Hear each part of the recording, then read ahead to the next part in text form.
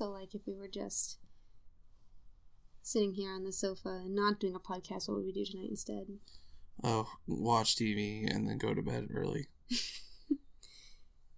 You know, what is it about vacation that makes it so hard to sleep? You definitely sleep a lot on vacation. That's could be argued the majority of what you do on a vacation.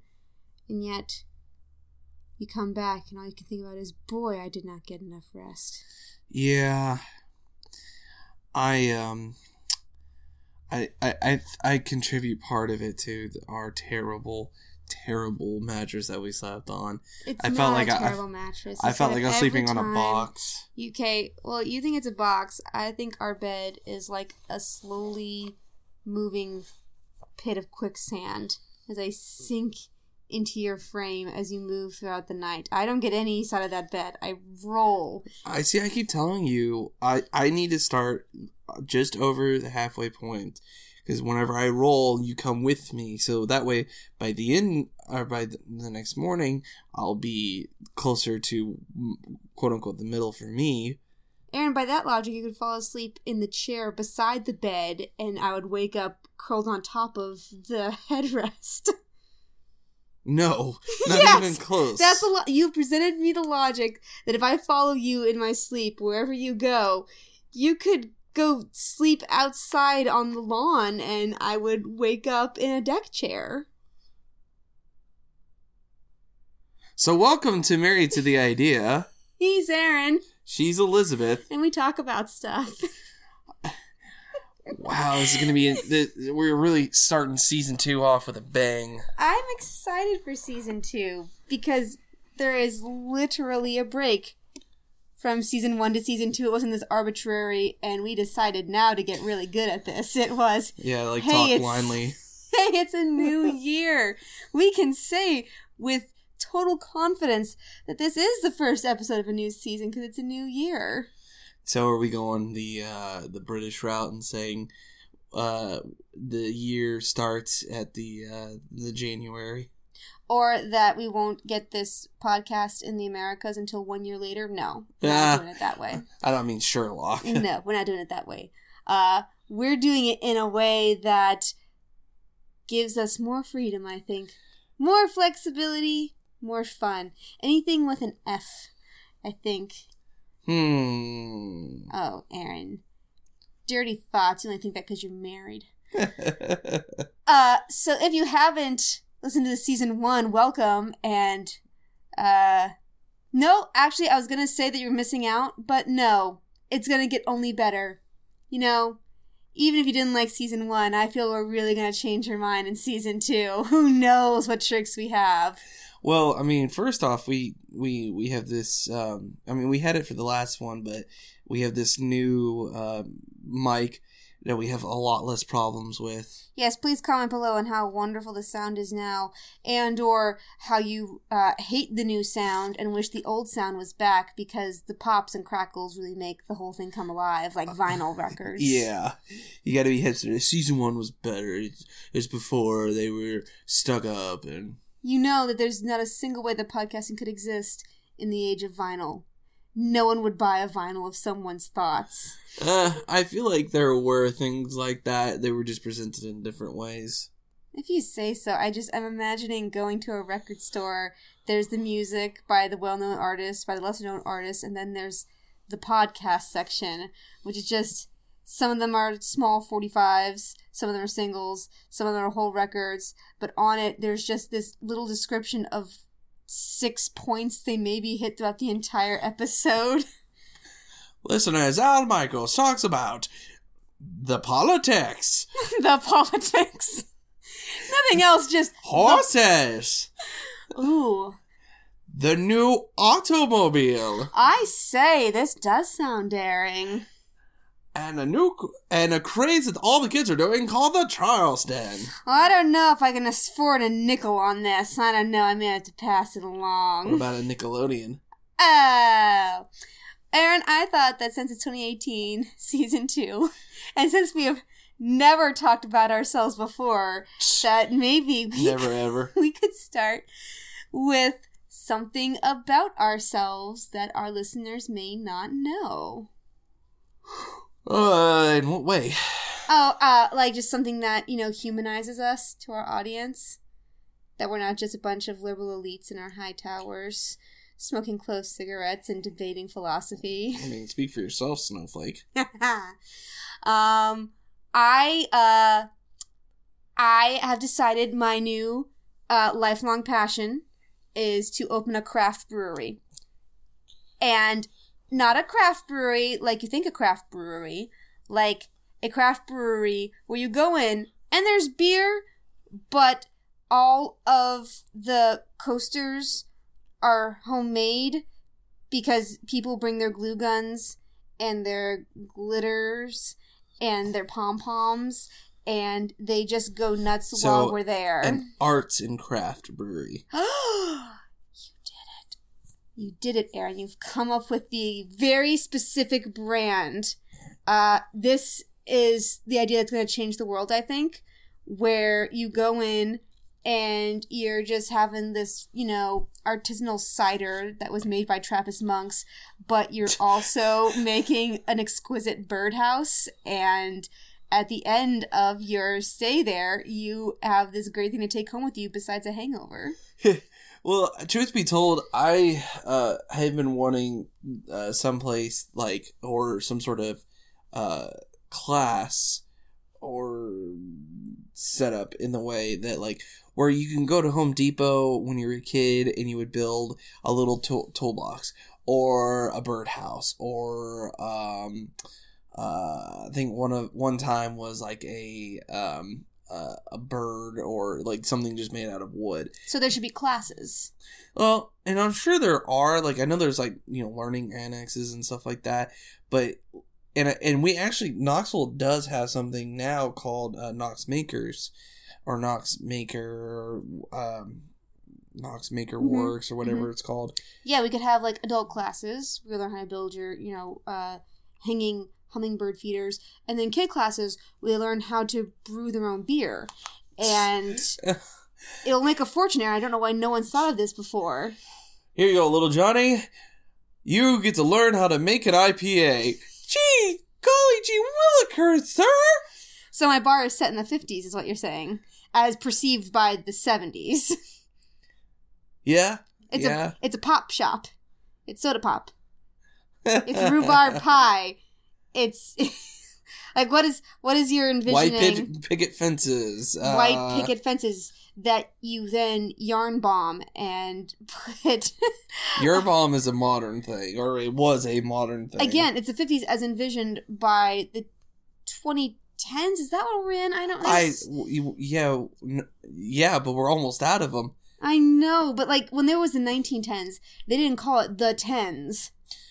There was the roaring 20s, the depressing 30s, the war 40s, but no one called it the 10s.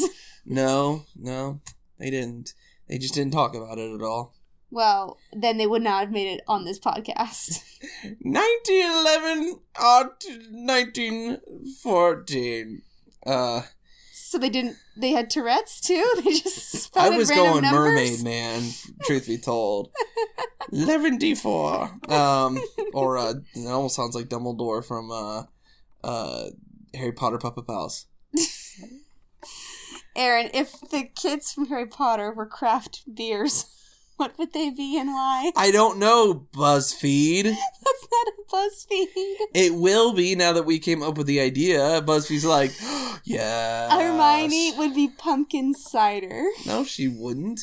She would be like an oatmeal stout. That's Ron Weasley you're thinking of no, right there. Ron Weasley would be some lager that is... no, Ron's got to come from a family. It's got to be this Weasley family that all lager. These different... Yeah, a lager. Okay. And Harry Potter is that experimental one. The one that's an ale, but it's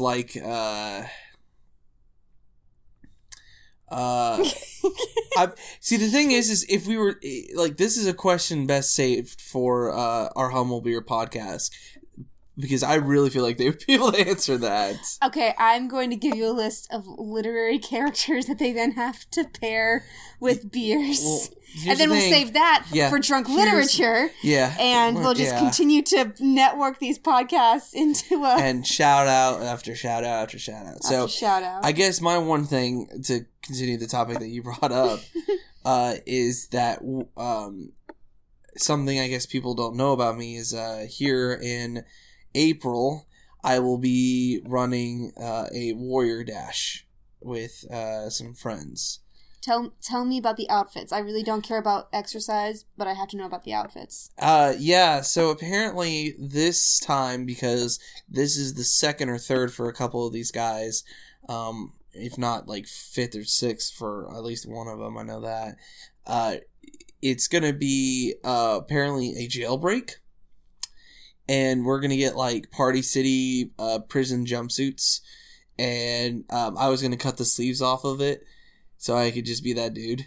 And then... You mean the dude who's gets to stay hydrated and not die because their giant jumpsuit is slowly strangling them? Exactly. No, you should have the jumpsuits, but then do the thing that they do, where they take off the arms and just tie the arms around their waist. So they're just running. Oh, where like they take off the top part and you wear like the thing underneath. Yes. That's not a bad idea. See, when you said jailbreak, I could only think of just all of you with Elvis pompadours and black and white striped shirts. Running loose through your hair. Running in skinny jeans. Yeah, sounds wrong. Yeah, that's what I thought. Sounds wrong. But that's really cool, Aaron. What are you doing to prepare for that mentally, physically? Mentally is thinking about how I'm going to be doing a shit ton of obstacles through mud and water and dirt and all just getting really dirty. And then physically, I've been working out and, trying to hit the ellipticals. I'm a little concerned for you, honestly. The last obstacle course we did was the inflatable fun run. And the name alone is enough to conjure up a very light, fun atmosphere.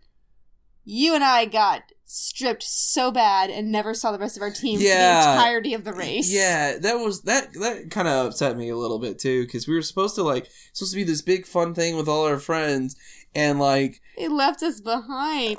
And we kept trying. I remember one time we got through the first obstacle together. And then the second one came around, and it was the one with the holes. And I thought you were supposed to put your feet in the holes, like the old army exercise. But no, you're supposed to bounce on top of them. Well, once we figured that out, they were already over the little wall halfway through. And so we got over them, and they just kept going. And and we finally caught up with them at one point, after the third obstacle.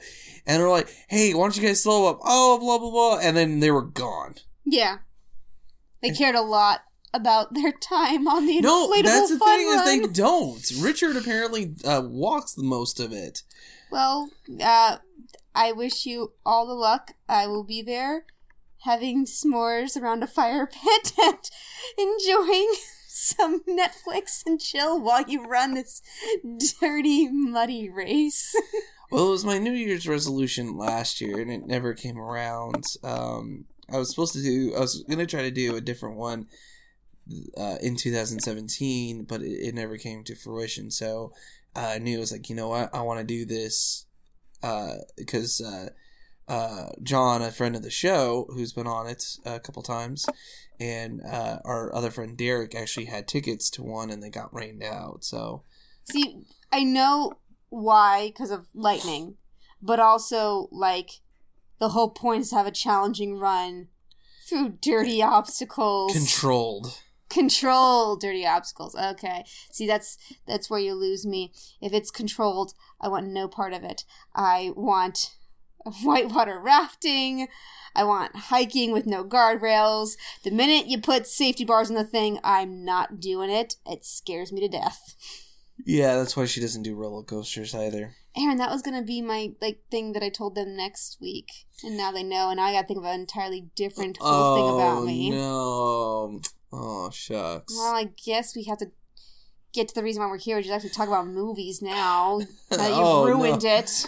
Oh, yeah, just it's so terrible to actually do what our podcast or what we intended our podcast for. Yeah, so we talk about movies sometimes. And Sometimes. We'll see how much we actually talk about movies in 2018. But first off, shout out to MoviePass, because never has it been easier to be a movie reviewer than in the golden age of MoviePass, where for $9.95 a month you can see any movie you want every day. And we will tag them in this. Like, we will actually put at MoviePass. Oh, yeah, we got 3-month gift cards for each of our pairs of parents. Like, you will not be disappointed. You see one movie, the thing is paid for. But the great thing about MoviePass is that you can go see shit movies now, or movies even that you weren't. I wonder if they would sponsor us.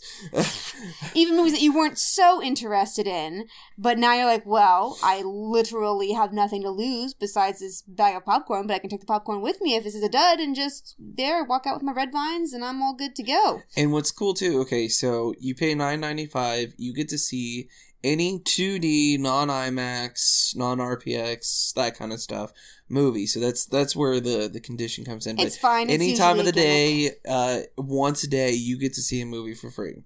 But then what happens is like, oh, I'm not spending $20, $25, $30 on tickets alone. Oh, so now I'll actually like plan on getting popcorn or a drink or, candies, actually getting concessions, which then that actually goes to the theater itself.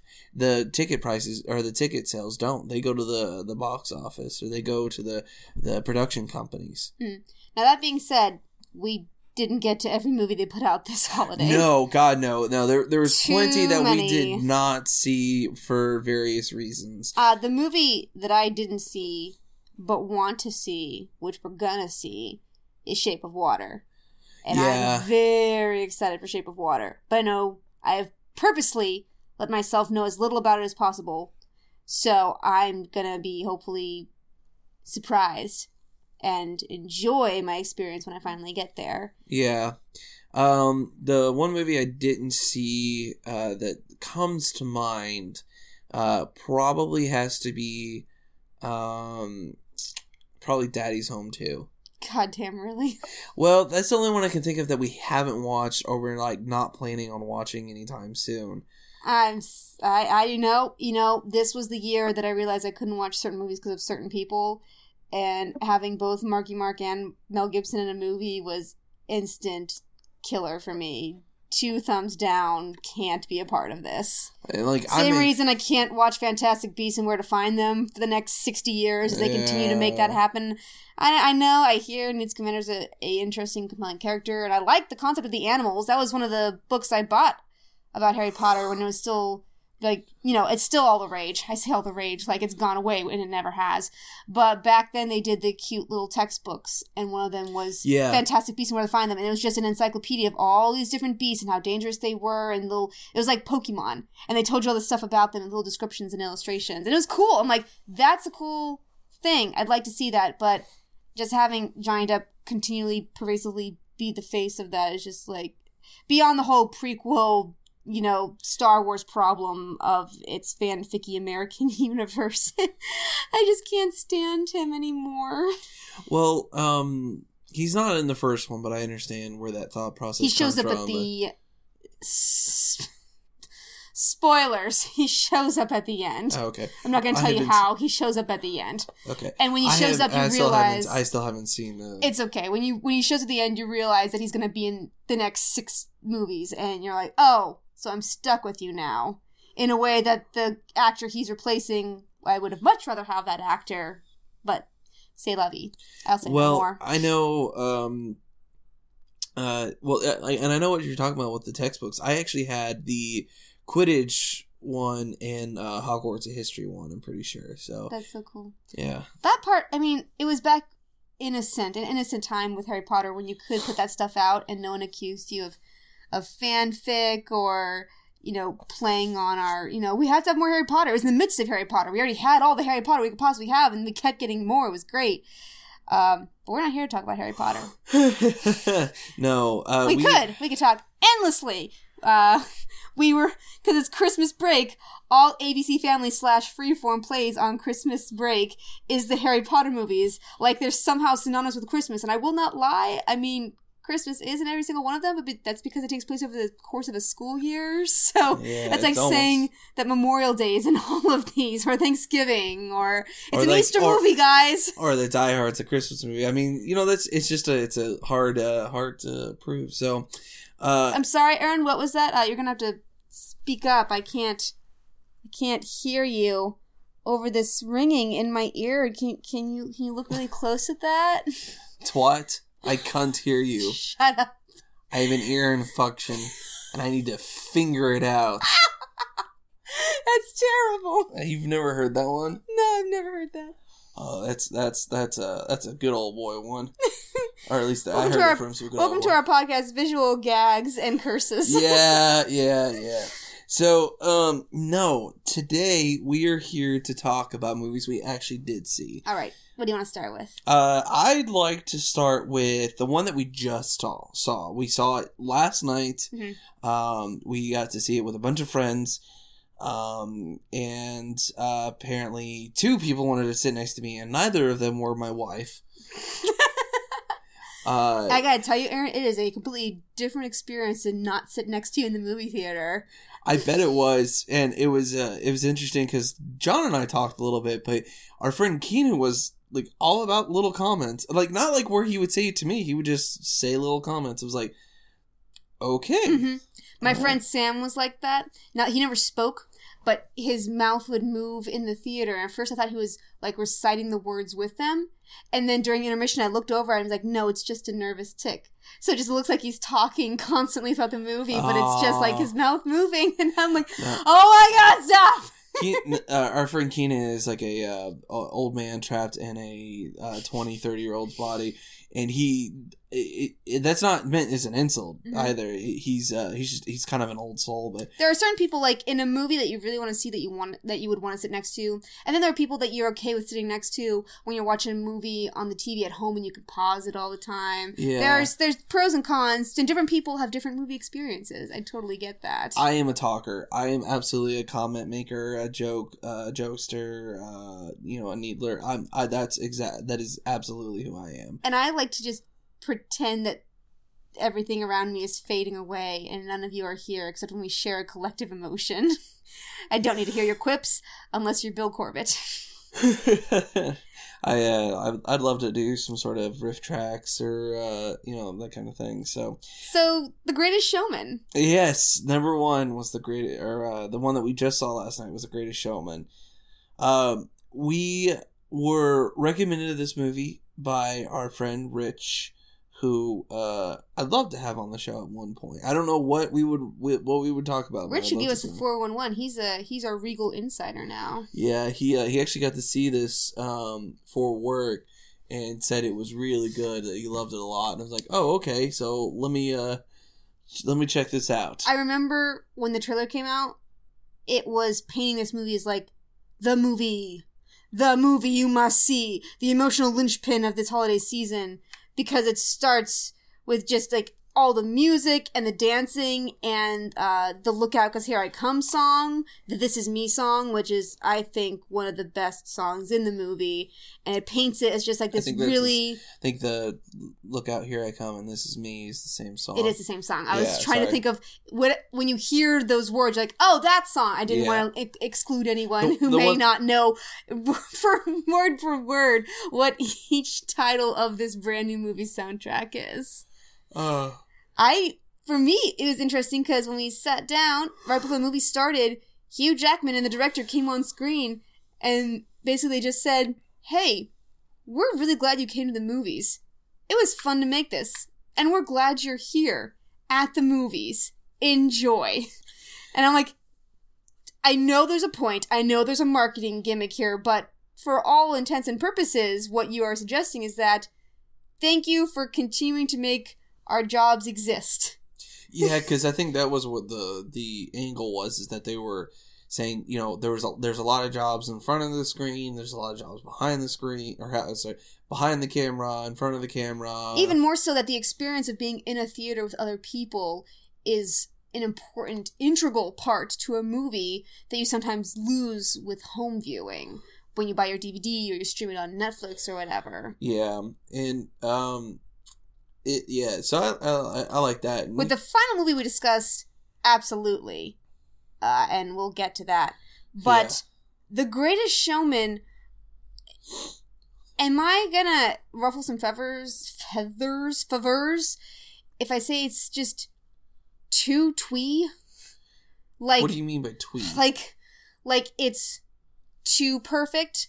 Like the beats were okay. When I say perfect, I mean that the story arc hits notes that you're expecting, and then it hits them. But instead of being happy that it hit the notes, you're like, but surprise me. You mean like it's just going through the motions? Not even that, because they're clearly putting effort, and the songs are worthwhile. I'd say half of the songs are instantly hummable and worth listening to on their own without context of the movie. Absolutely. Opening song, that was good. I like the continuation of the opening song. I didn't like the opening song at the opening. I felt like what it was trying to do, it was trying to be another kind of Hamilton. I've never seen Hamilton. I've not watched the play on the stage. I've not read a synopsis of the play. So what the hell is your context for saying it's like Hamilton? It's like this thing I know nothing about. If you let me finish, I would say that from my outsider's perspective of it, or my outside impression of it, is that it's this musical set in an older time. Revolutionary time versus, mid-century kind of industrialist, or industrial-esque time, and has an idea about someone who was big at that time, and then, being decently, like with costumes and thought processes and this and that, but then all the music is freaking modern. Every single song, I would say, except for like two, which would be like The Greatest Show, which is kind of the opening and closing number, and Here I Come, or Look Out, or that one, the one from the trailer, are like the more timeless ones. The other ones are too modern. Like, they're not bad, they're just too modern. Like, the one between Hugh Jackman and his character's wife, the one where it kind of goes through their Charity with him and Charity, the character, when it shows them when it starts off as them as kids and ends as them as adults, that one was fun and a little modern, but that one was less modern. But like The Greatest Show, super modern. The beat, everything. Never Be Enough, which you didn't get to see because you went to the theater for popcorn, was really good. It was probably the most emotionally... I caught the reprise of it. It was probably the most emotionally complex of the songs for what's happening in the plot as it unfolds. Except for, Look Out, Here I Come. Well, that's more of the powerful anthem. It's meant to be, this is me. I'm here. I'm not going to fade away into that good night. Whereas Never Enough, that's... The whole purpose of Never Be Enough is that no matter what you have, it is never going to be enough. And it impacts three of the main characters in vastly different ways as it occurs. And the whole point of that song is something that I don't think a lot of songs ever really get out. Because it's not a villain song, and but the message is saying is that no matter what, it's never going to be enough. And that is a villain trait in a musical where it's never enough until I have everything, until everything is destroyed, then I'll have enough. Which brings me to, I think, my most problematic point. I'm not entirely okay with how the opera singer is treated in the movie, and I have no idea of the reality of her existence. I don't think that matters. Because when we were recommended this movie, we were told that it was P.T. Barnum was not a nice guy like they portray him in this. He did things that aren't okay. He was not, but the point of the movie isn't about creating a realistic depiction of this particular individual. It's more about giving a great idea of the man. And it's kind of in a similar vein to Saving Mr. Banks in that way. Yeah, kind of a... You know, this guy, he made not even necessarily made mistakes, but hey, here's kind of a version of this man, like Where the Heart Is, or the based on a true story type things, is like, hey, this is kind of our interpretation of the events. Now, it may not be 100% true, but it's based on a true story. And they never ever in the advertisements purported to be based on true events. Yeah, they just talked about that he's Barnum. Yeah, it was never once part of the marketing campaign that, hey, it's like, no. And you can tell it from the plot and the story they choose to tell. Which it's a bit more fantastical than that.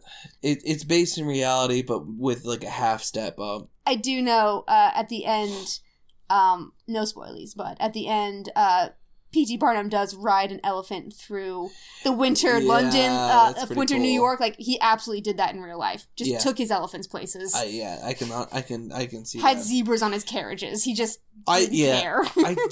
To go back to the point, I don't like how they treated that character either, but I don't like the character motivations. Yeah, the opera singer, she's painted as someone who is looking for something more because she also came out of poverty like P.T. Barnum did, and that these ovations, while great, they're never going to fill that hole inside her heart.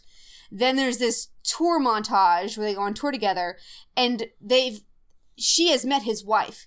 She knows he has children and that he loves them, and yet somehow gets it in her head in a scene that it's going to go down between the two of them, and when he rebukes her, which, thank God, because I was not looking forward to that plot point of, oh, I kissed her and then I realized it was a mistake and now it's too late to get the girl back. I hate that plot.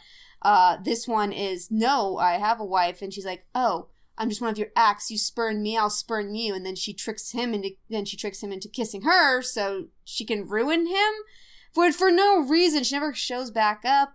She was never a villain. She was never given that character development on screen that I could see. Yeah, and like, honestly, like, they could have played it a different way where they said, hey, he's like, oh my goodness, we're, I'm so happy that she's doing this with us. And, and someone would be like, man, you make it seem like you're in love with her. And he'd be like, no, she's a great asset. I can use this to start building money for the circus, or the circus can build money for her. This could be show that I'm actually legitimate in this and that. That's why it's hard. The movie treads both lines without committing to either. Yeah. He's both a loving family man who wants to give everything to his wife, give her the life she always wanted, and their children legitimacy. On the other hand, he's a really shrewd businessman who knows what the way to get people in the seats and doesn't mind fibbing and faking, and says, what matters is that people are enjoying themselves. People don't want to know the fleas in the flea circus aren't real. Yeah. But it never fully commits to either one of these ideas. At the very end, it decides to play the route of, oh, what he really wanted to be was a family man, and the greatest show is actually his life with his family. But they never really, that's the thing. We talk about, we do things, me and my wife, we do things together. We're a team. But she never is a part of any of this business venture in any real way. She doesn't even offer advice on what to give. The girls at least say, Dad, you need more alive things in your museum, like a mermaid or something. And then he gets the idea to actually have living people, not just these wax figures. But she never does that. She's just that kind of supportive girlfriend. I know she's his wife, but she's like that supportive person.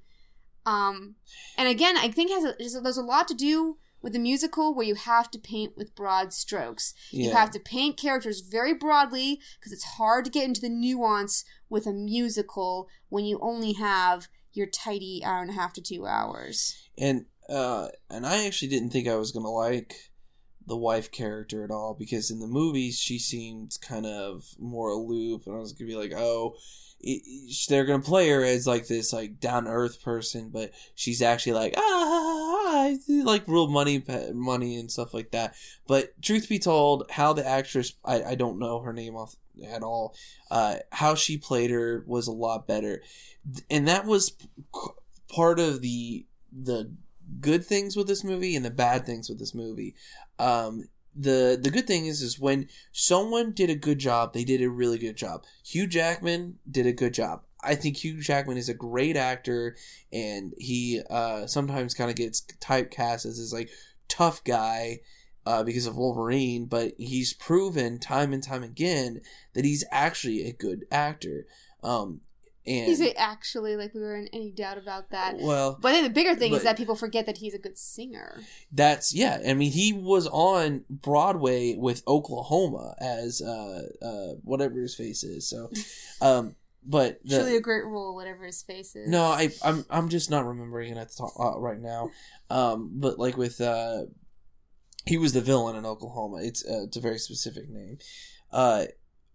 And the actress who played his wife, who played Charity, she did a good job. I didn't think I was going to like her at all, but she kind of proved me wrong.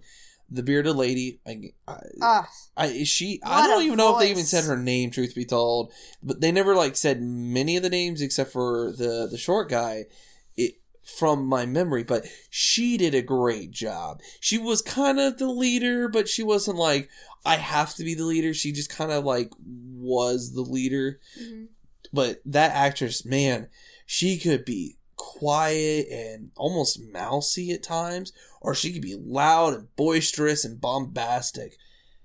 Man, I can't wait to see her and more. She's gonna be amazing. Mm-hmm. Hopefully she does more. So, but then, like, and I was surprised by Zendaya because I didn't hate her, but I didn't like her either. So, but because I didn't hate her, she did a better job than I was gonna give her credit for. The bar is set super low, so she was able to step over that, but not by much.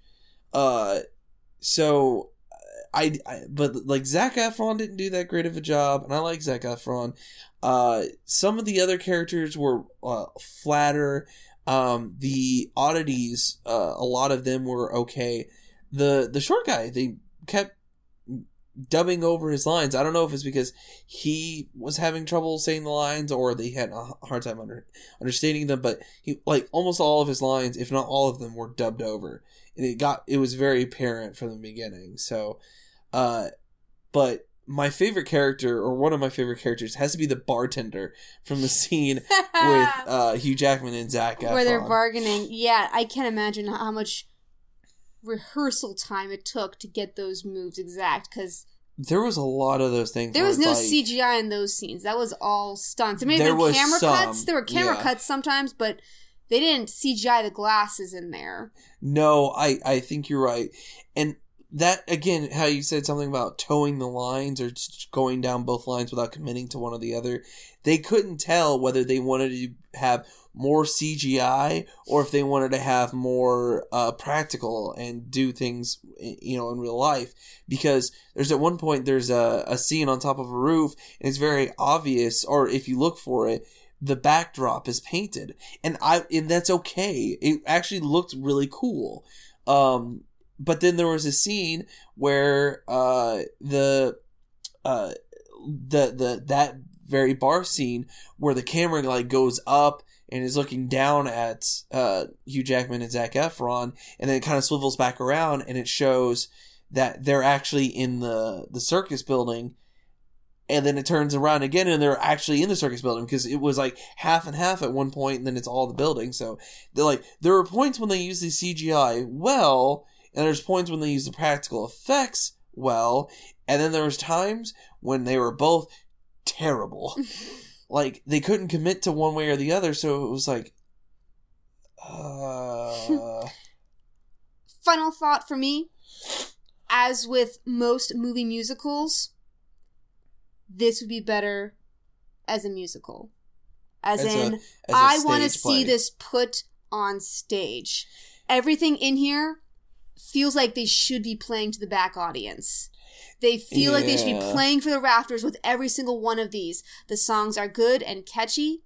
Almost every visual trick that they do is absolutely replicatable on set, on a stage. The opening scene where it's him and as an adult and he's imagining his circus, and then it all fades away and it's just his younger self looking at an outfit in a store window. I can see that being a great opening to a theatrical production. Oh, there's plenty of like the transitions and stuff like that I could easily see as a And you're willing I could to easily see this on stage. Like you're willing to 100%. believe, and with theater, you're willing to suspend your disbelief a hell of a lot more than in a movie. And I like suspending my disbelief in movies. I like being tricked in a movie. I like being absorbed and brought into that world. But for me, So you're saying you like to be a part of that world. Part of that world. I want to be where the people are. I really do like what this movie's intent was. I feel like the execution was not where it needed to be, and I have a very difficult time parsing if it's because it was too theatrical of a movie, or if because the plot was too dependable. So before you can keep going on that or with your final thought, do we want to change up our rating system? It is a new year. What were you thinking? I don't know. Maybe we could do something a little different. We're doing a lot of movies here. I don't want to start adding up like 20 different scores. No. See, you want to keep going down and down and down. It's like we just need to have some sort of system where, like, I've seen one that was like pumps of butter or something like that because it was called Real Butter, like a movie Real Butter, and they did pumps for stars. We could say, we could just do out of 10 for us, or we could even do a grade system. So I feel that's all more complicated than what we do already. it might be, but I don't know. I feel like it kind of not fair to the movies themselves, but maybe what we'll do is we'll stick with it, and then we'll try to come up with a new one. We really should discuss that before we started tonight then. Yeah, we probably should have, but it's okay. We've changed. We can change things in the middle, so it's all good. So, your final thought. What is your score? If I saw it on stage, 4 out of 5. As it is, 3 out of 5. I see you're much more generous than I am. Final thought would have to be the parts that I liked. The parts I didn't like, I hated. I felt like there was a lot of times there were people who were reacting because the actors themselves were told they need to react. Not that their characters were reacting and why. Because, like, at the beginning, the little girl is, like, she was told to laugh at something that the boy is doing, but as soon as she was done laughing, she was, like, immediately just, like, a blank slate again. And I don't think it was the actress's fault. I believe, in my mind, I'm going to say it's because of the motivation. There were some really cool things that happened. There's some really neat things. I will probably end up getting, Who I Am or Here I Am. I will probably end up getting that song somehow.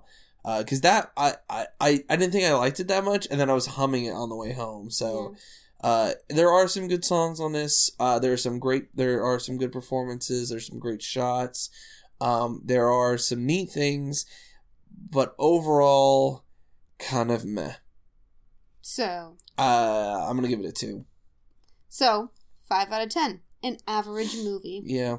If you want something to put on the background, this was kind of good, or you just want to... It's worth a watch, but it's not... It speaks to it when people were buying the soundtrack before they saw the movie. The soundtrack is good. You'll like the songs. But it's kind of one of those... again, not Hamilton. Hamilton is a good comparison, but I feel like there was a musical where, like, recently where people did that. Maybe like Les Mis or something. Moulin Rouge. No, like Les Mis is not modern music. Well, no, not necessarily the modern part. Is that something here recently where people enjoyed the music more than they enjoyed the movie itself? Maybe like Moana or something like that. You know, that actually might be a good comparison because Taron Egerton, or the guy who played Johnny, who's also in The Kingsman, I fucking love his interpretation. He did such a great job, and that's I mean, it's hard to do Elton John and not be Madam Elton John, Sir Elton John, whichever he would prefer, but like they did a fucking good job with that. Like, I remember I was sitting in the theater, or sorry, not in theater. You and I watched it in the middle of a park, and we watched it. And I'm like, that was really good. That was fun. Like, not the entire movie. The entire movie was anyways, but the song was really good. I know, it's on your YouTube playlist. You play it all the time because it's actually pretty damn good. All right, so moving on to movie number 2. We'll try to go a little quicker. The second movie was one I had been looking forward to. Second movie, I'm going to go ahead and tell you 5 out of 5. Okay, it is only 5 out of 5 if you have seen The Room. If you have not seen The Room, do not go see this movie. You will still like it. It'll still be funny. But the sheer joy that The Room has brought to so many people, if you have not seen it, tragically undercuts the premise of The Disaster Artist. The Disaster Artist works on so many different levels that it's sickening. It is a mockumentary sickening. On the same level as This Is Spinal Tap. No, it's on a different level. It's a different category. Because, like, This Is Spinal Tap is supposed to be funny and, like, poke fun at this kind of stuff. The Disaster Artist is literally a movie made about the making of one of the worst movies of all time. And I know that all it sounds like I'm just doing is the premise of it. Well, then it's like that movie that is about the making of Troll 2, then. Mixed with This Is Spinal Tap. Yep. Mixed with, like, fucking Princess Bride or something that's like amazing. Like, almost all of the actors, like the main characters, turn in amazing performances. Yeah. James Franco as Tommy Wiseau is match made in heaven. I remember there was a point in time, and it was around Spider-Man. I was like, oh, James Franco, oh, whatever. And then he came out with Pineapple Express, and I had seen Seth Rogen in something else before then. I'm like, oh, okay. I know Seth Rogen can kind of be funny, but James Franco?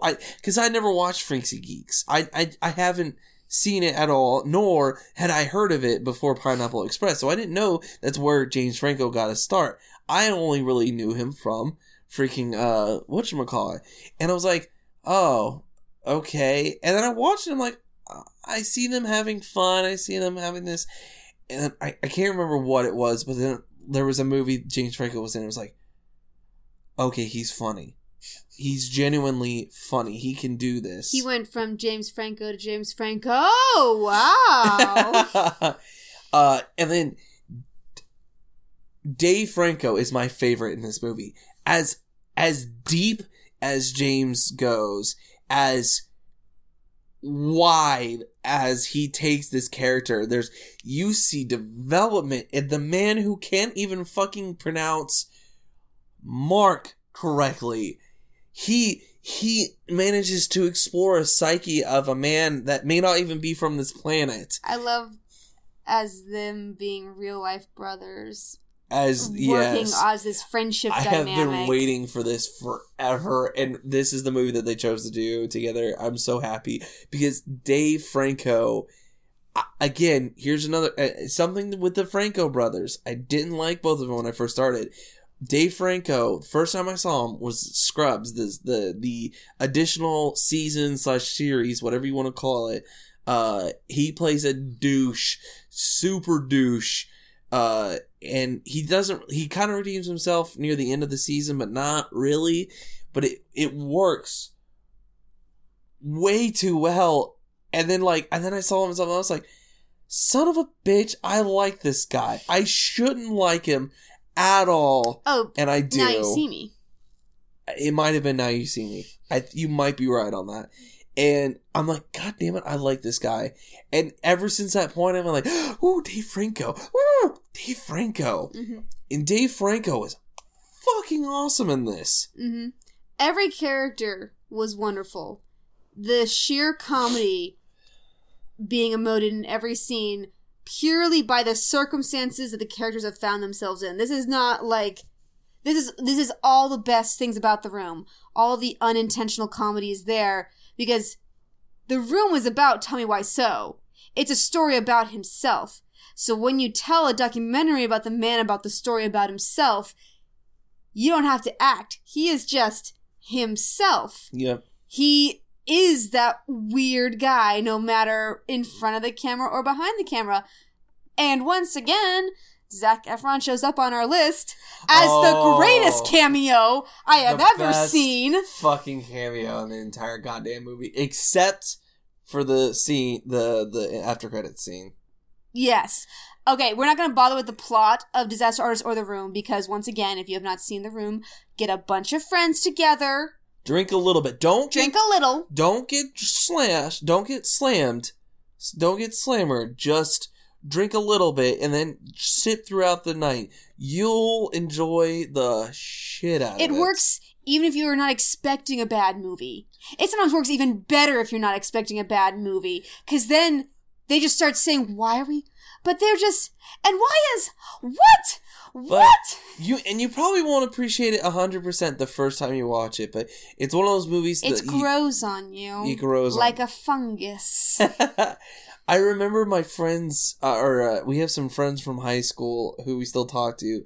I remember Adult Swim was playing it, like a couple times and like... Genius. And my friend was like, dude, you gotta watch this movie. It's so awesome. And like, I think I watched like the first 10 minutes of it. I'm like, this is terrible. This is so fucking stupid. And cause I didn't get it. Yeah. And that's the thing too. You may watch it and you may not get it. It is a bad movie. Do not get us wrong. It is a terrible movie. This is not a good movie.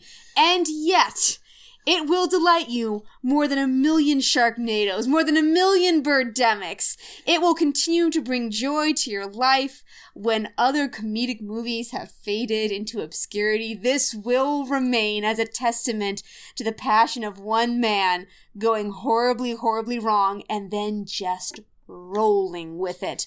The end of this movie is how it really was, and that was something that astonished me. For all the times I'd watched The Room, I had no idea that at the premiere, people did laugh at it the way that you will laugh at it when you watch it. People did think it was stupid and hysterical at the premiere, and Tommy Wiseau saw that, figured it out, composed himself, and said, okay, how did you like my intentionally funny movie?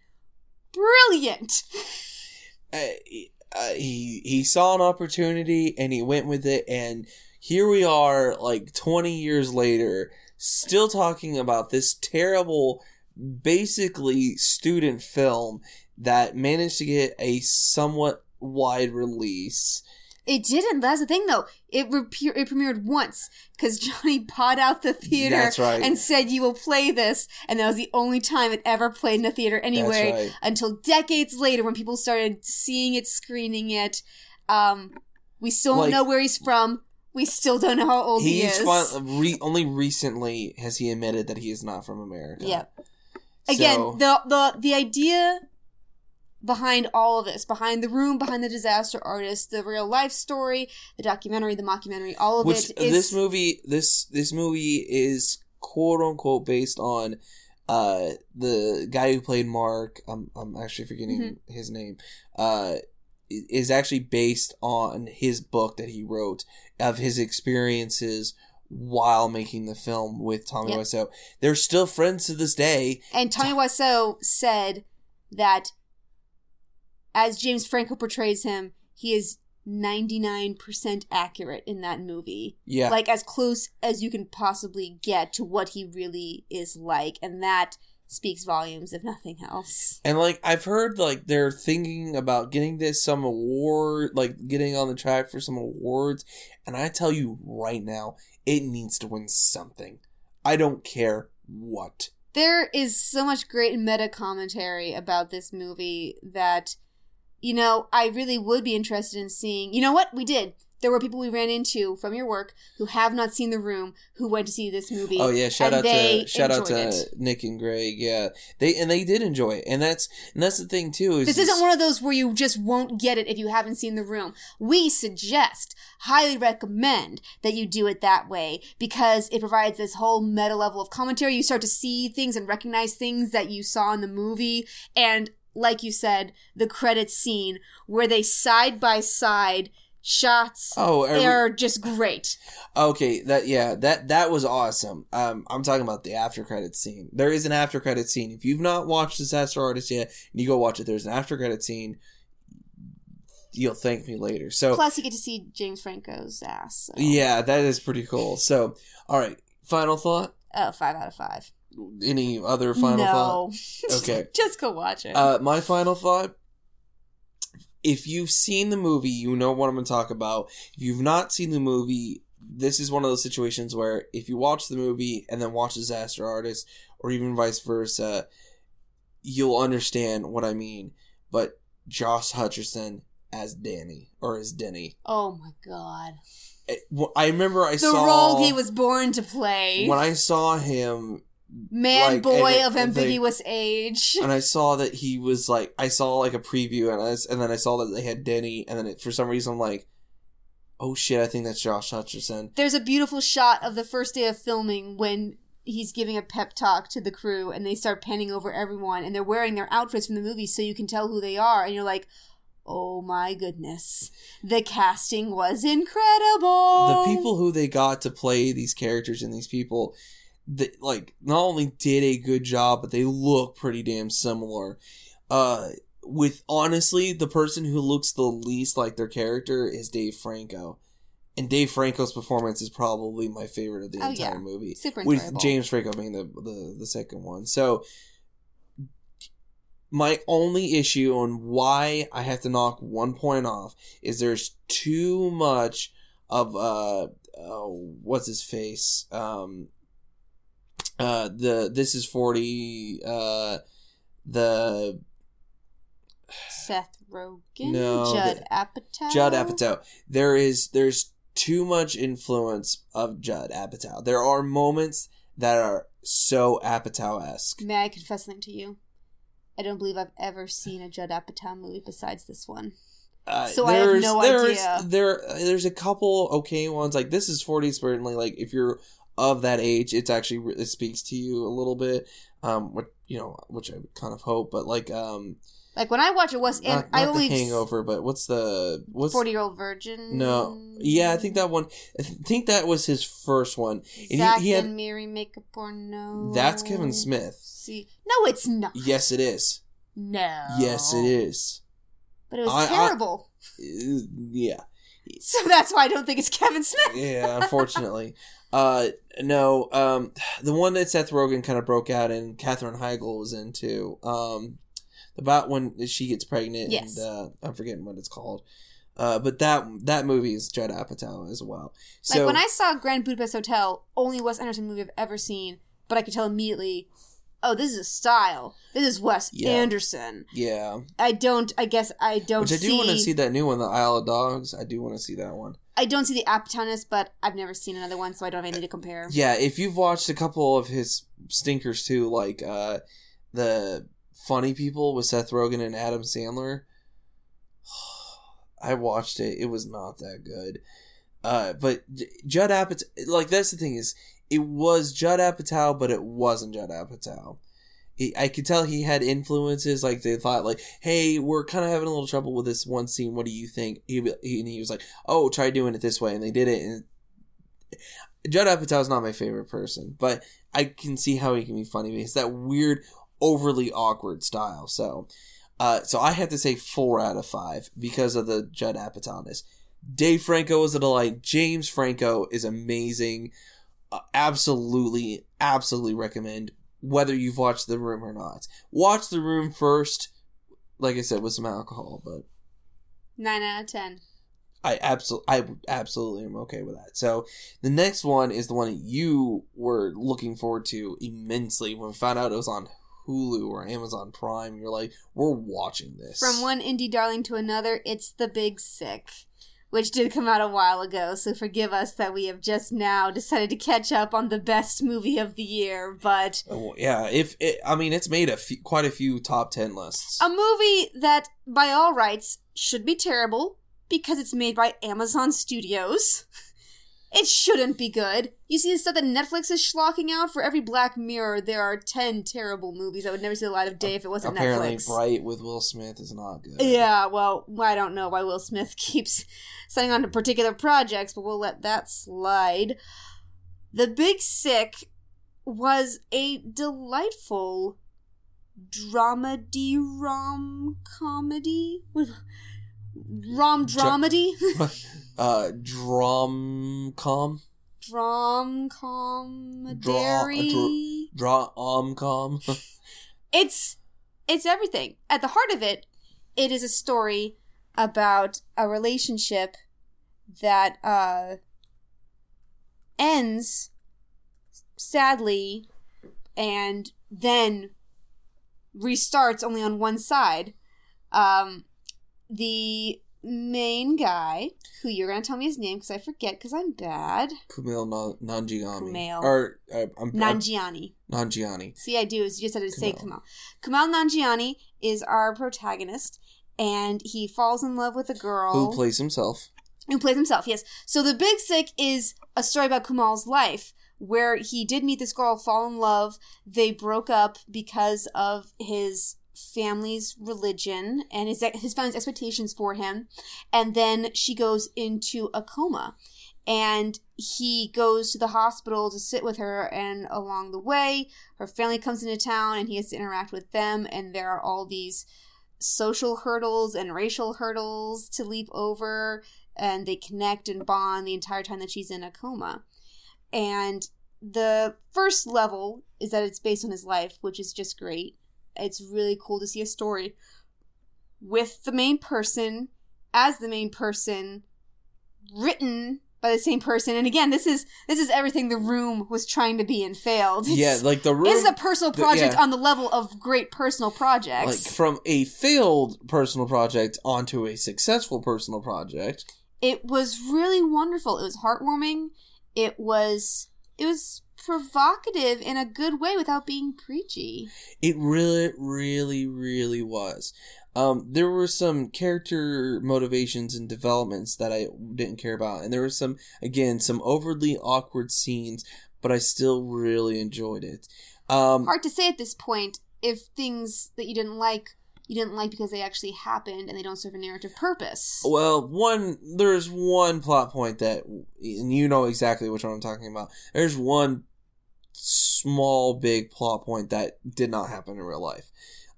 There's another smaller one that didn't happen in real life.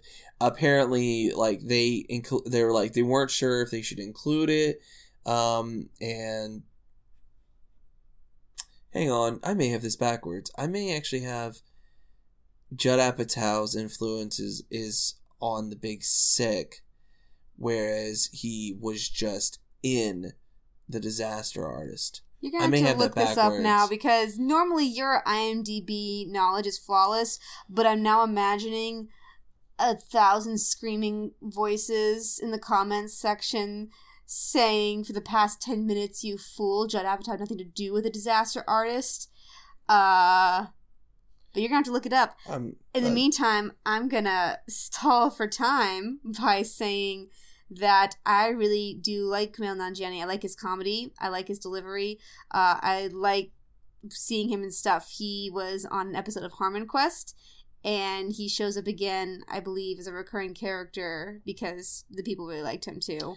I actually did have it backwards. I had it 100% backwards. Wow. So disregard everything Aaron said. Aaron, do you want to change your star rating now, since there is no Apatow to speak of? I will bump it up 0.5. I will say 4.5. 9.5 out of 10. Okay. Yeah.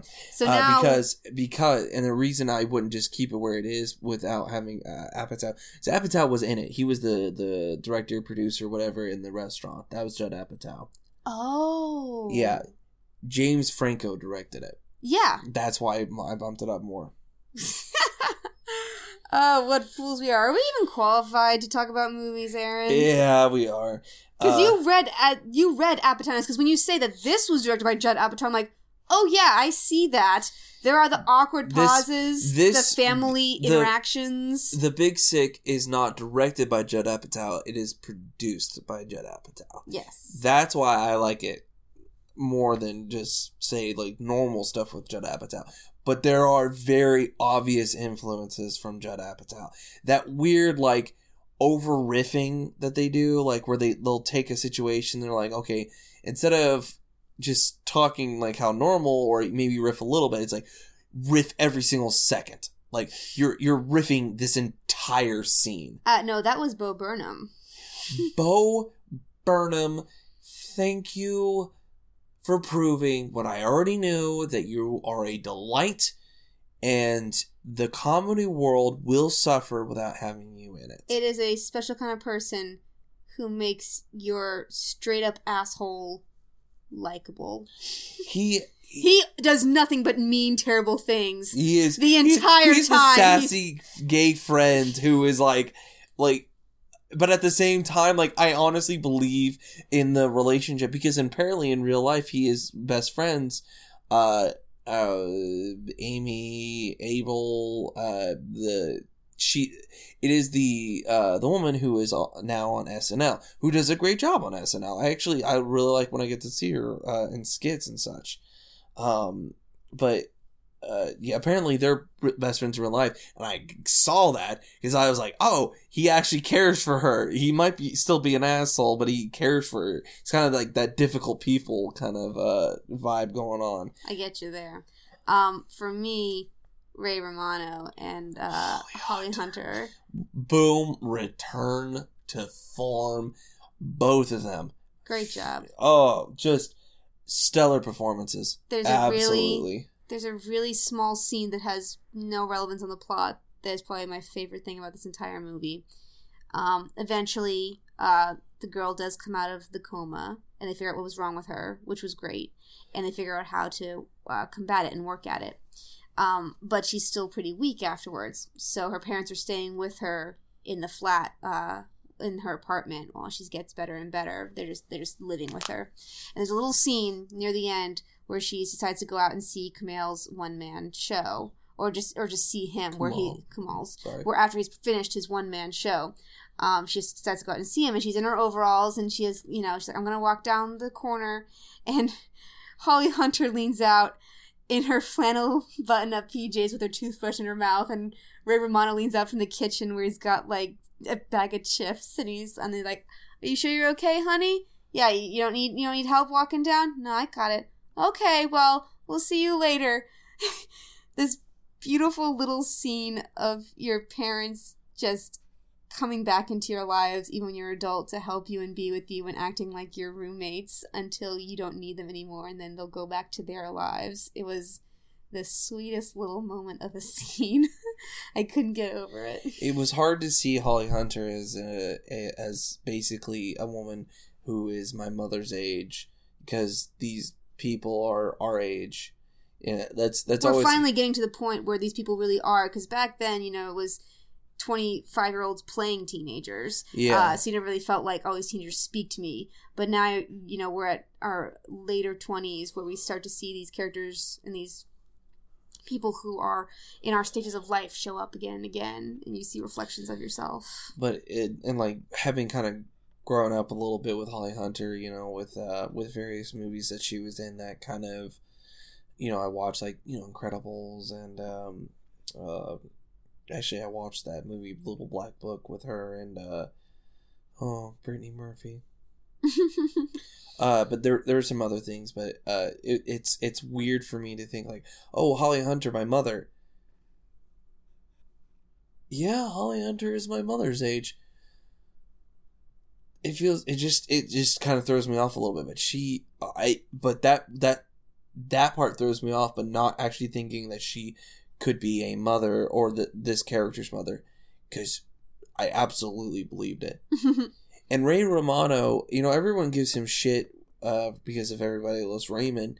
And Everybody Loves Raymond was less about him, and it was more the group dynamic, kind of like with Modern Family or Bob's Burgers. You know, if you think about it, yeah, he was the main character, but you saw as much of Marie and Frank and of Robert and hell, even Deborah, as you do of Ray.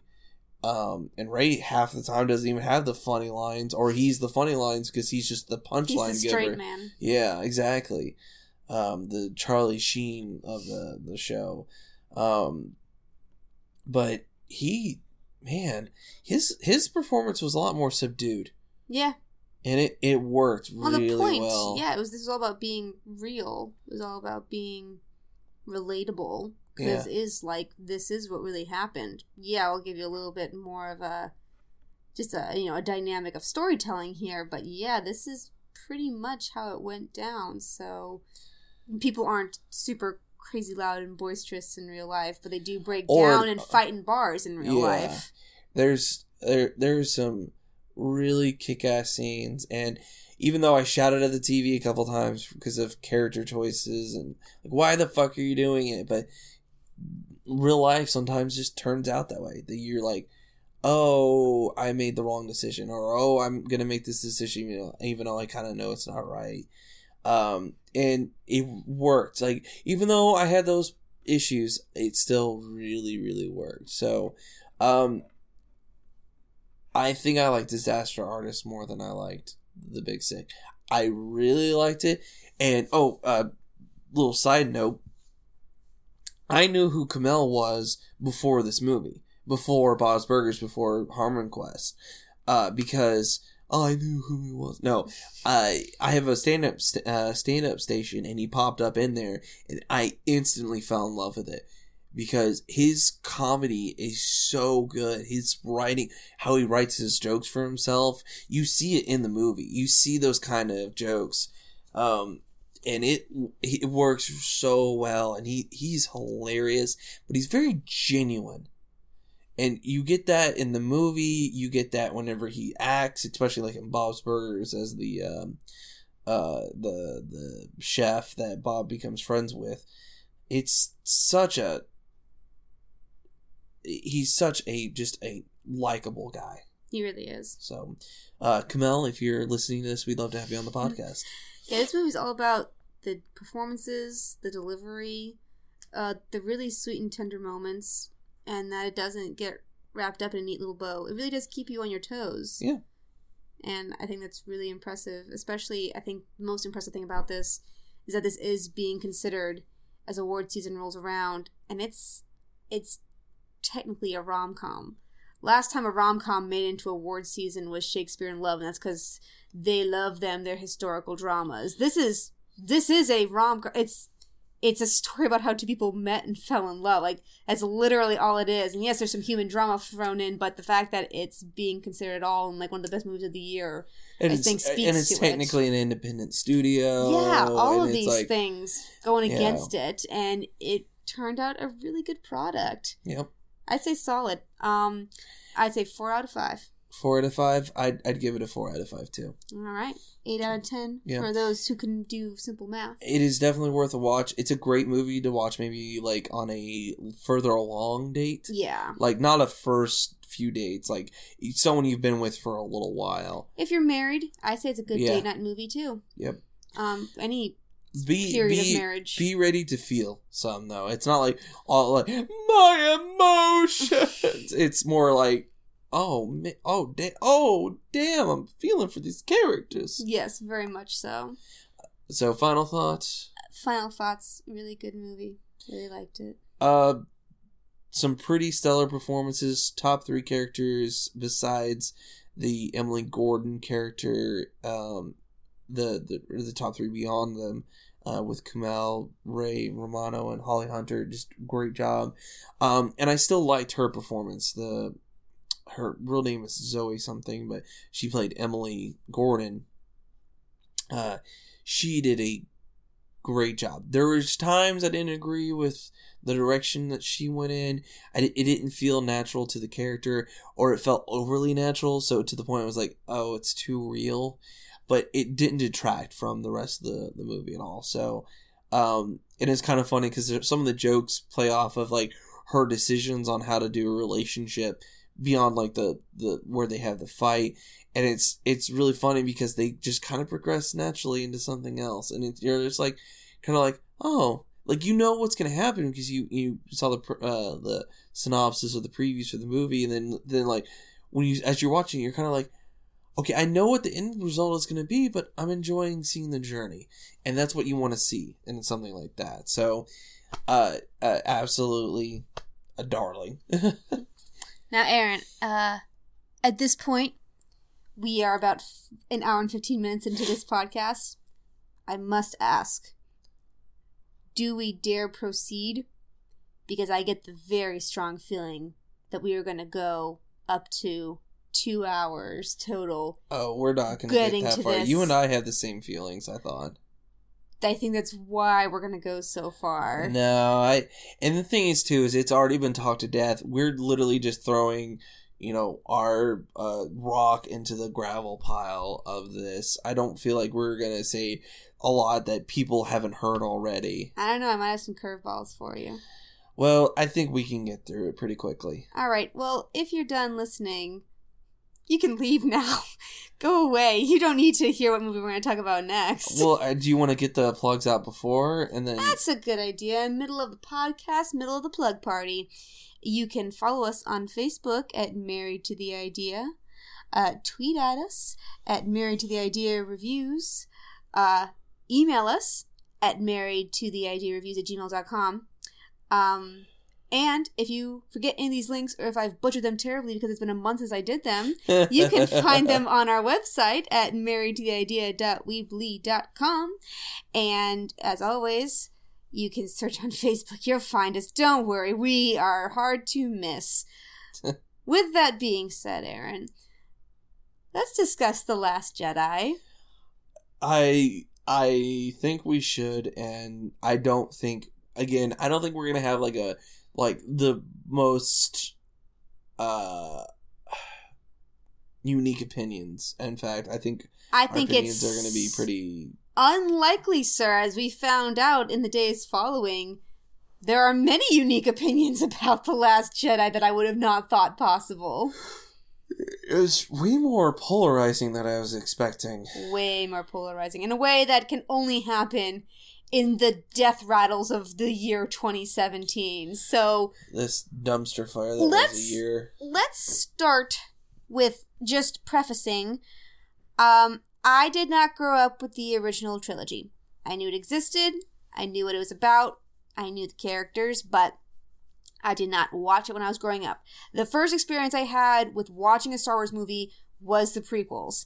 And I gotta say, when you're a little 10-year-old tot, The Phantom Menace is really fun. It's a fun kids movie in a way that The Hobbit should have been and was not. The pod racing scene is actually still holds up. It's fun, yeah. It's paced really well in a way that you wouldn't think you could do with a NASCAR race, but it really is. It's like filming your Mario Kart track. It's NASCAR mixed with Grand Prix mixed, or like it's that time of the night where Aaron's thoughts turn to mush. And Demolition Derby all mixed in one. It's a lot of fun when you're a kid. Completely problematic. I do not like the prequels. You don't have to come shout at me. Put away your torches and pitchforks. Yes. That being said, this new trilogy, 2 out of 3 movies so far down, I think I like it better than the original. And I got to 4, 5, and 6. I got to see the original as an adult, so I got to appreciate that when I had all of my faculties and could understand good structure and character development. And even still, Force Awakens and Last Jedi I find to be more Star Wars-y, more enjoyable, better films in my opinion.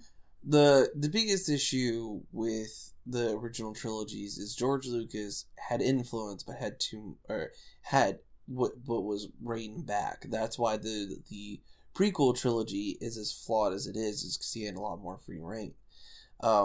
We forget that his wife, not No Wife No More, but his wife was the one who made most of the stuff we really liked about Star Wars because she was his editor, and she told him what he could and could not do. And George, they're just not going to get this part. You got to cut it.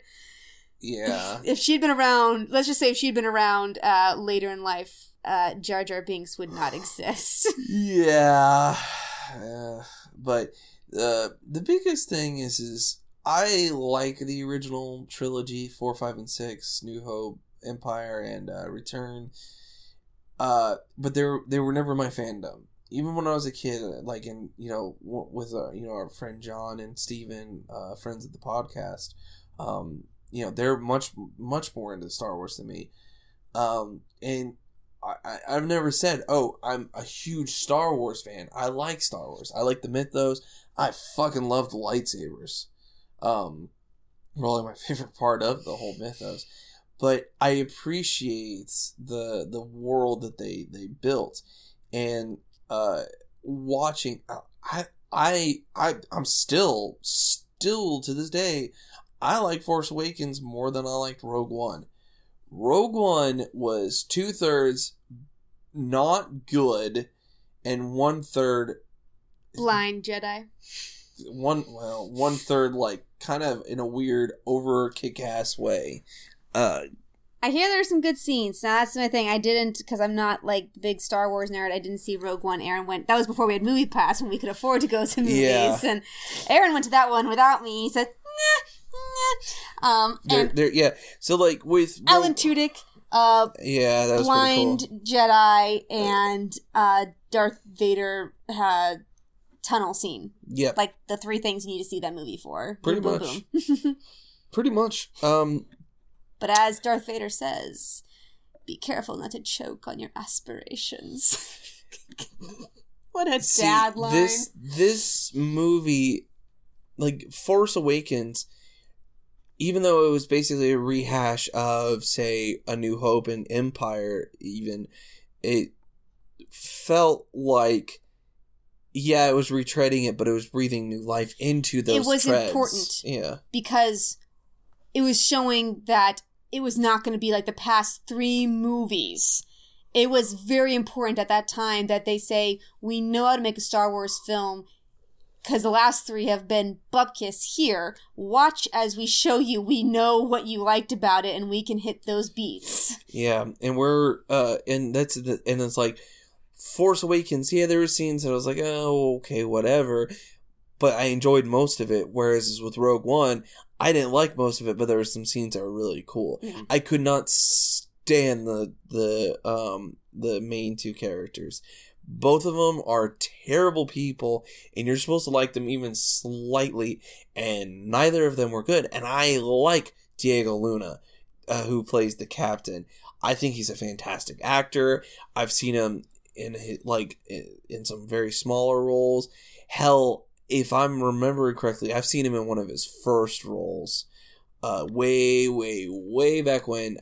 I could be wrong on this, but he, if I'm not mistaken, one of his first roles was in a movie with John Bon Jovi where he's a vampire hunter.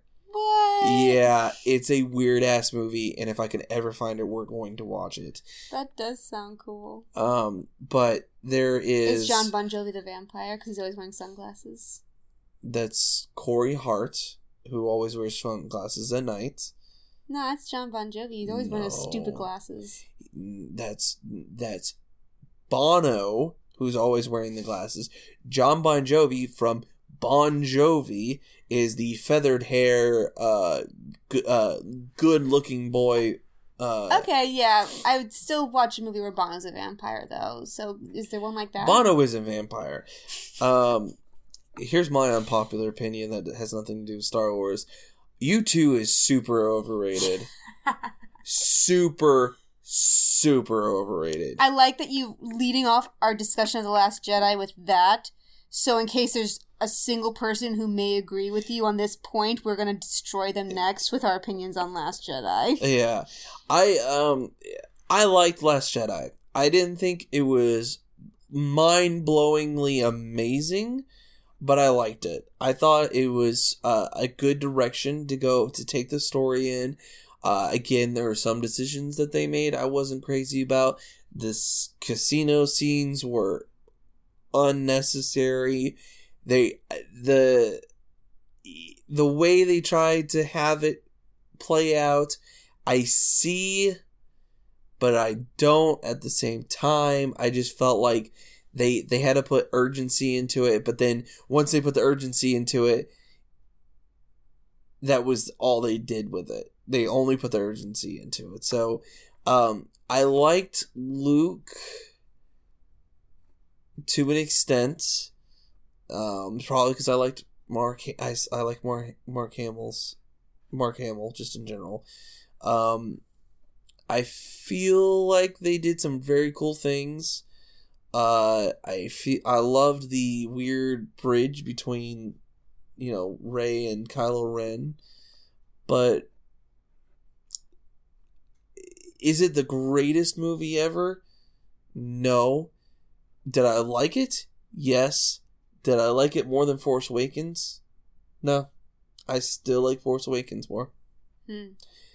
It's not as meant as a diss on Last Jedi, but I just overall I enjoyed Force Awakens more, even with all the stupid MacGuffins and the stupid mystery boxes that JJ always puts me through because he knows I love it, because I'm a glutton for punishment. Oh, Aaron, much like our first episode of season 1, I must now school you as to why The Last Jedi is a box of awesomeness. I gotta break it down for you. Really? You liked The Last Jedi more than me?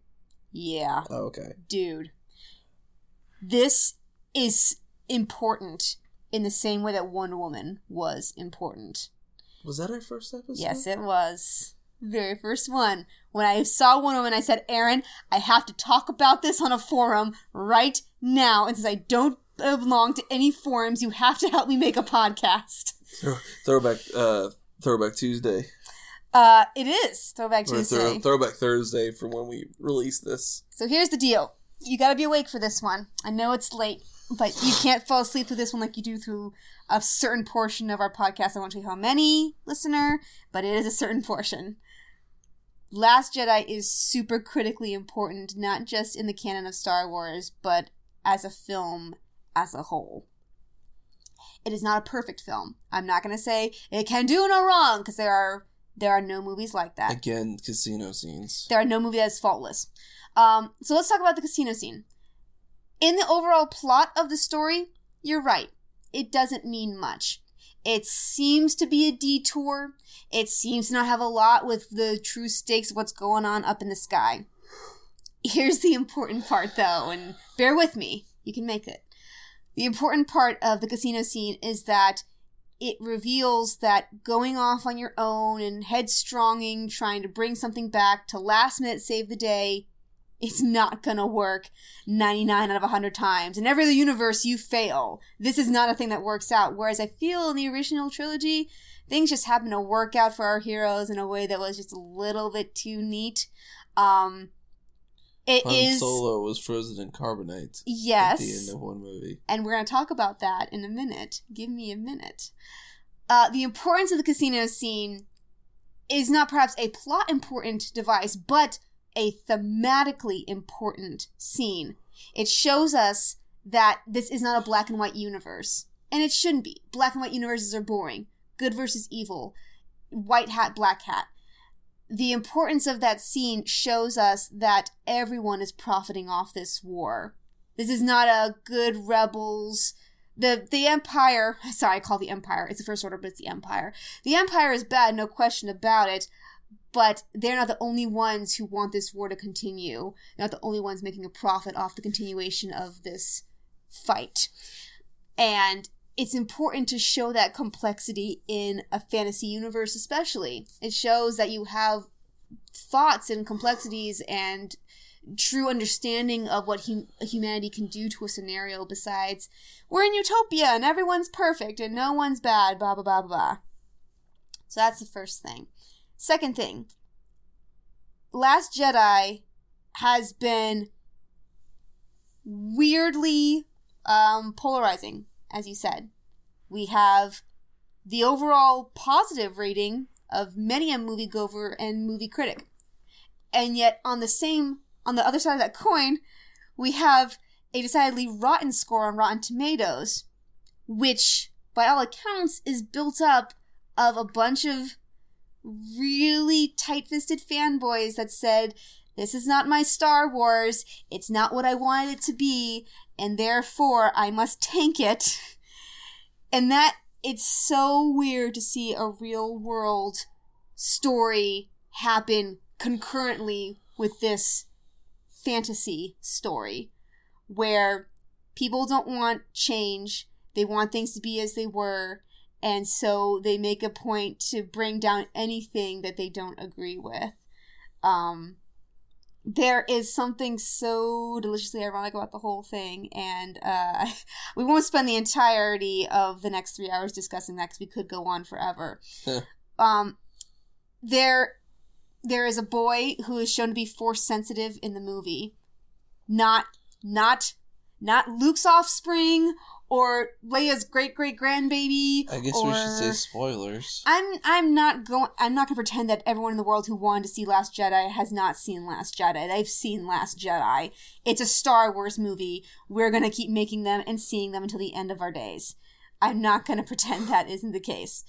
But the idea of there being just a small boy who just uses the Force to just assist in a menial task is so great, because it means that we're finally moving away from this dynasty of Skywalker, where only Skywalkers get to affect any change in the galaxy. This is one of those points where, like, it's not necessarily I disagree with you, but it's like I have to, or I have to mansplain, or what you don't remember. Well, at least you'll wake up if you do that. So tell me, what is it? Well, it's not like it has to be just a Skywalker or a Kenobi or a Solo or any, like, it doesn't have to be like one of these main people, because if you look back at the prequels, there were plenty of people sensitive to the Force.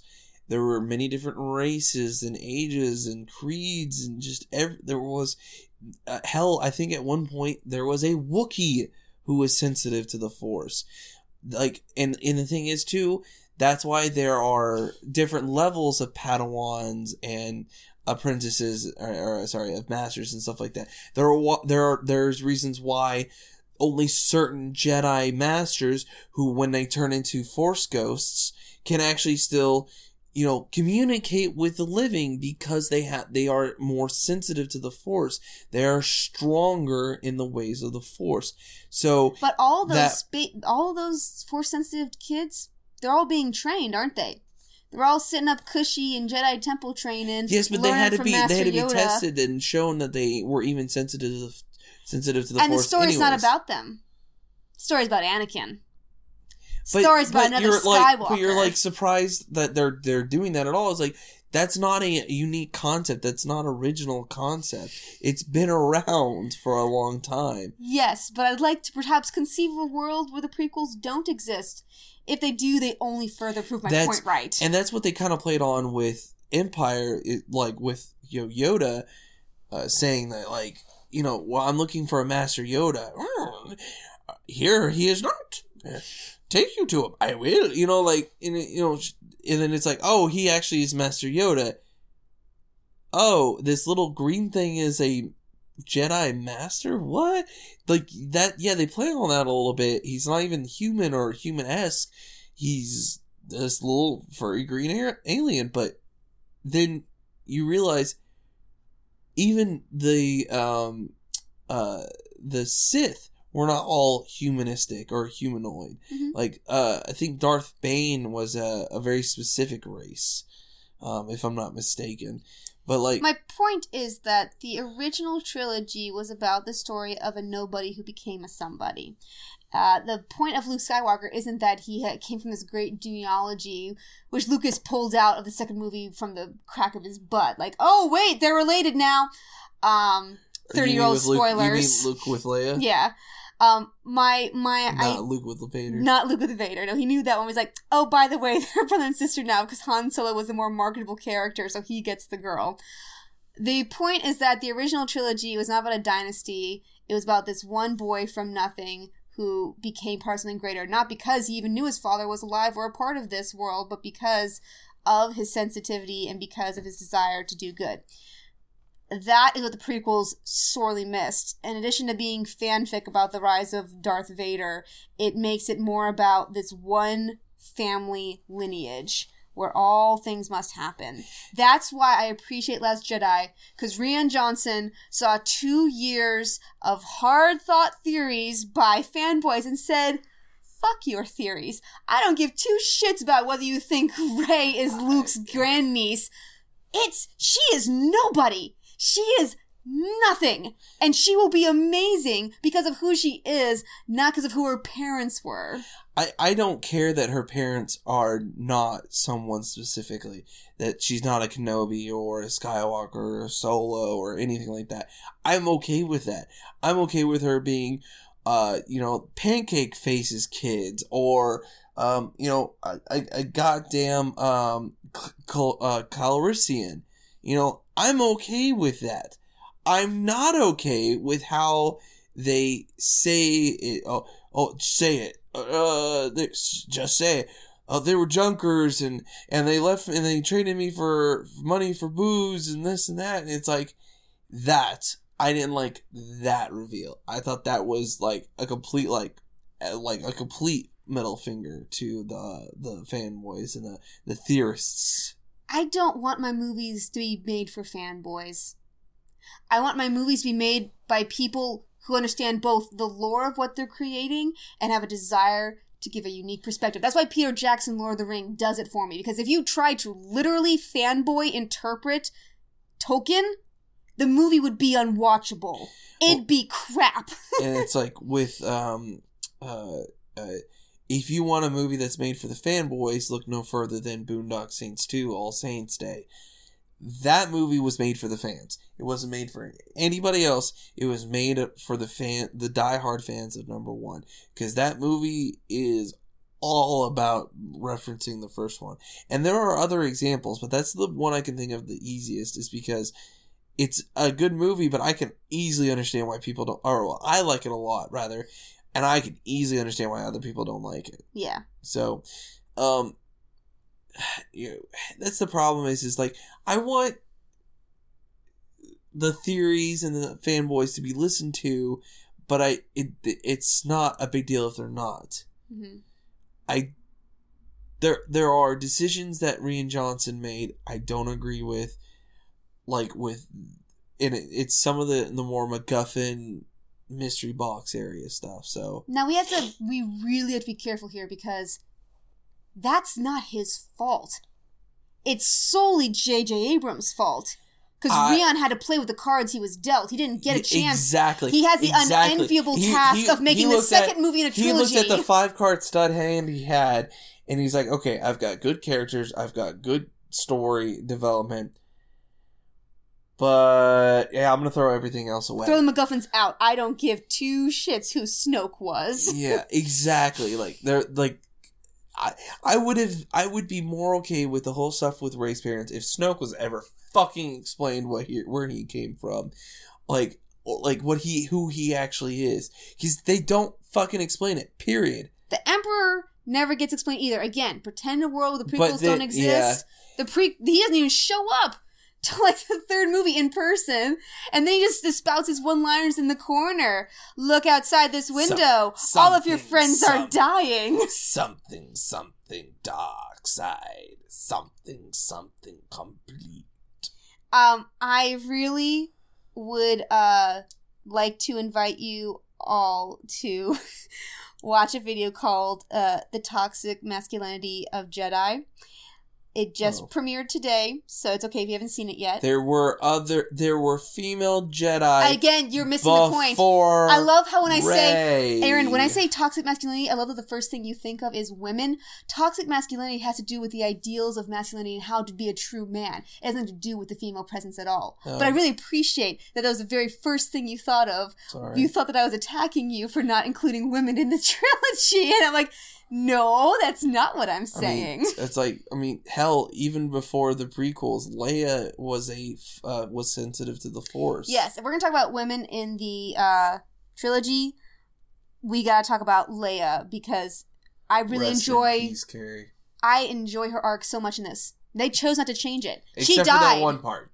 She passed away after filming had completed for The Last Jedi, and they had the chance to change it up and be like, well, we could end her arc sooner in this movie and have her die on screen. And Rian Johnson said no. Her arc is important. No, I'm glad that they kept it that way. It would feel, I think you would be able to feel the presence missing. I just don't like what they did with that one scene. See, you're thinking is like, I'm disagreeing with the thematics, the importance of it. And truth be told, I'm not. I appreciate all that. I actually appreciate how they're progressing the Jedi mythos and moving along. I just don't like specific choices. You know what I mean? Like with that one scene with Leia and having it makes total sense that as one of the strongest Force users in the galaxy, she could survive the vacuum of space. She's not one of the strongest ones, though. She is, though. That's the problem. She is, though, and that's why she's no more a strong Jedi user. I didn't say Jedi. Sorry, I said Jedi. I'm a strong Force user, as freaking Rose is a fucking pilot. That came out of fucking nowhere, and you know it. Oh, I don't care two shits if we didn't know Rose was a pilot. That's not important to the themes of the story. No, what's always struck me as so strange is that we have literally one female character in the entire Ridge Tridge who, of five that you can possibly name, and then she does continue to show up because people really, really like her, show up in the next trilogy, and in the original trilogy, they talk about how important it is that Leia could be turned to the dark side, that Leia is as strong as Luke, that there is another Skywalker. In this whole family, why is it that Luke could be the only one who's the most powerful Jedi and not Leia? Besides the fact that she is a woman. Oh, it's not because of that. That's what I'm saying. So there really is no difference in the two of them. From my understanding, and this is limited, it's not because she is a woman that she is not as strong of a Force user. It's literally because of the sensitivity to the Force. It's like two people are allergic to cats, but one person literally can't be around a cat in the presence of a cat, or they will break out and start sneezing. Whereas the other person can be around a cat but can't touch it, can't be around the litter or the food or something like that. Or they start to, feel drowsy. So it's kind of like one of those things. Like, so they're Luke allergic to midichlorians. Not allergic. I think everyone's allergic to midichlorians. But. So by your logic, then, we have to compare the two. We have one character who survives an explosion in the vacuum of space before getting back to safety, and another character who astral projects himself across a galaxy. Again. That astral projects himself across a galaxy and then dies because of that. Which is the greater use of the Force? I would say it's the one that keeps your ass alive. And again, this isn't Leia has to be stronger than Luke. It's rubbish to think that she doesn't have as much attuneness to the Force as her brother does. I think that she is stronger with the Force than a lot of other people who are sensitive to the Force. I don't think she's where she can fucking Mary Poppins her way back through the goddamn vacuum of space.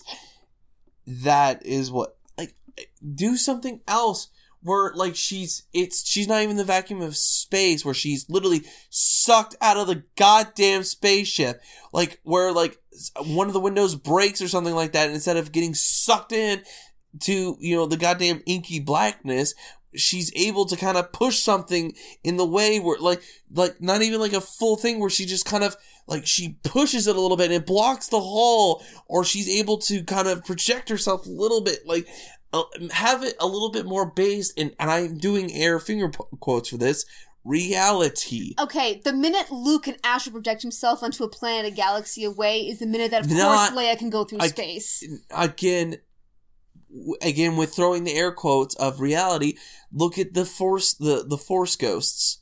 That's a form of astral projection. Okay, the Force ghosts, it's all about natural progression. These are all things that, as you progress in your lifetime and in the Force, that you'd be able to do. In this one, Yoda can call down lightning, and he's a ghost. Okay, so here's the thing with that, with the astral projection across the galaxy, with calling the lightning as a ghost. That's fucking brand new. That's great. Surviving the vacuum of space is brand new. We've never seen a Jedi survive the vacuum of space. That's the problem. That's too far. Like, these other things could easily be seen done in the progression of the Force and how we perceive it can be used.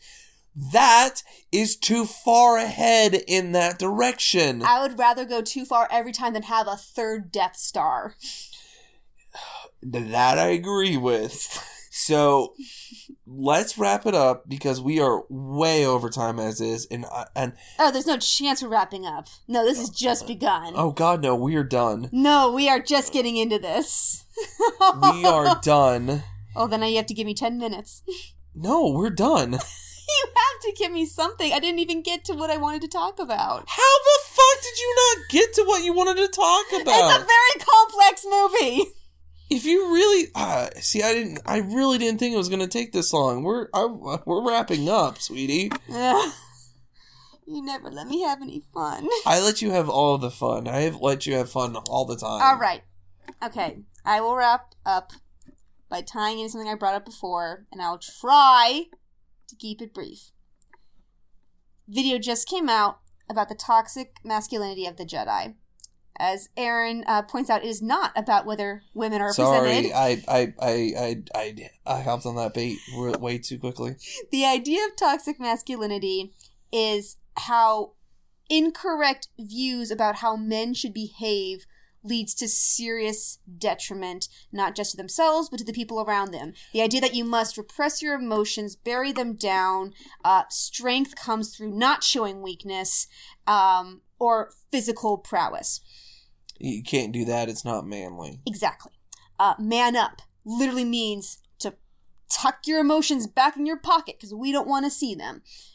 So the idea of the Jedi Order is they're supposed to be an emotionless, detached monkhood. They are supposed to have a compassionate bird's eye view of the world around them. Certain sects of the Jedi, yes. Okay, again, I'm not a fanboy as far as that. I only know what I've seen with the movies, so you'll forgive me. There are actually more than just two classifications of Jedi. It goes deeper than that. Like, there are some people who are under the thought that there are 3 classifications. Some are actually under the impression there's like closer to 5. With the light side being far to the left and the dark side being far to the right.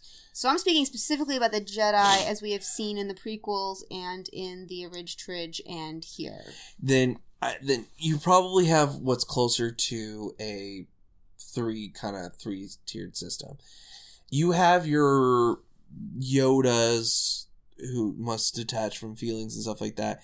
And then you have what's called the gray Jedis, the kind of in between. Actually, Qui-Gon Jinn is one of the best examples of a gray Jedi. Okay. Not necessarily like detached from his emotions, but is able to control them enough.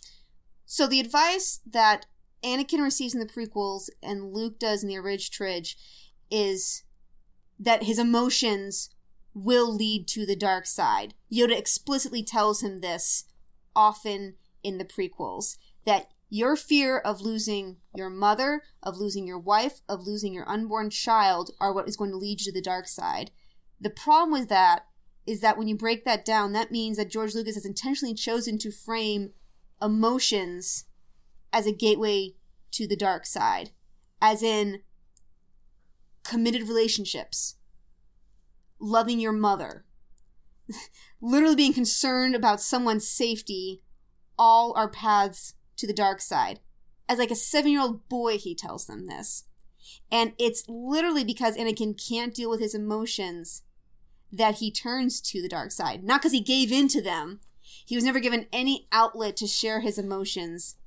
And so when his mother dies, he has no way to handle his grief and instead goes on a killing rampage.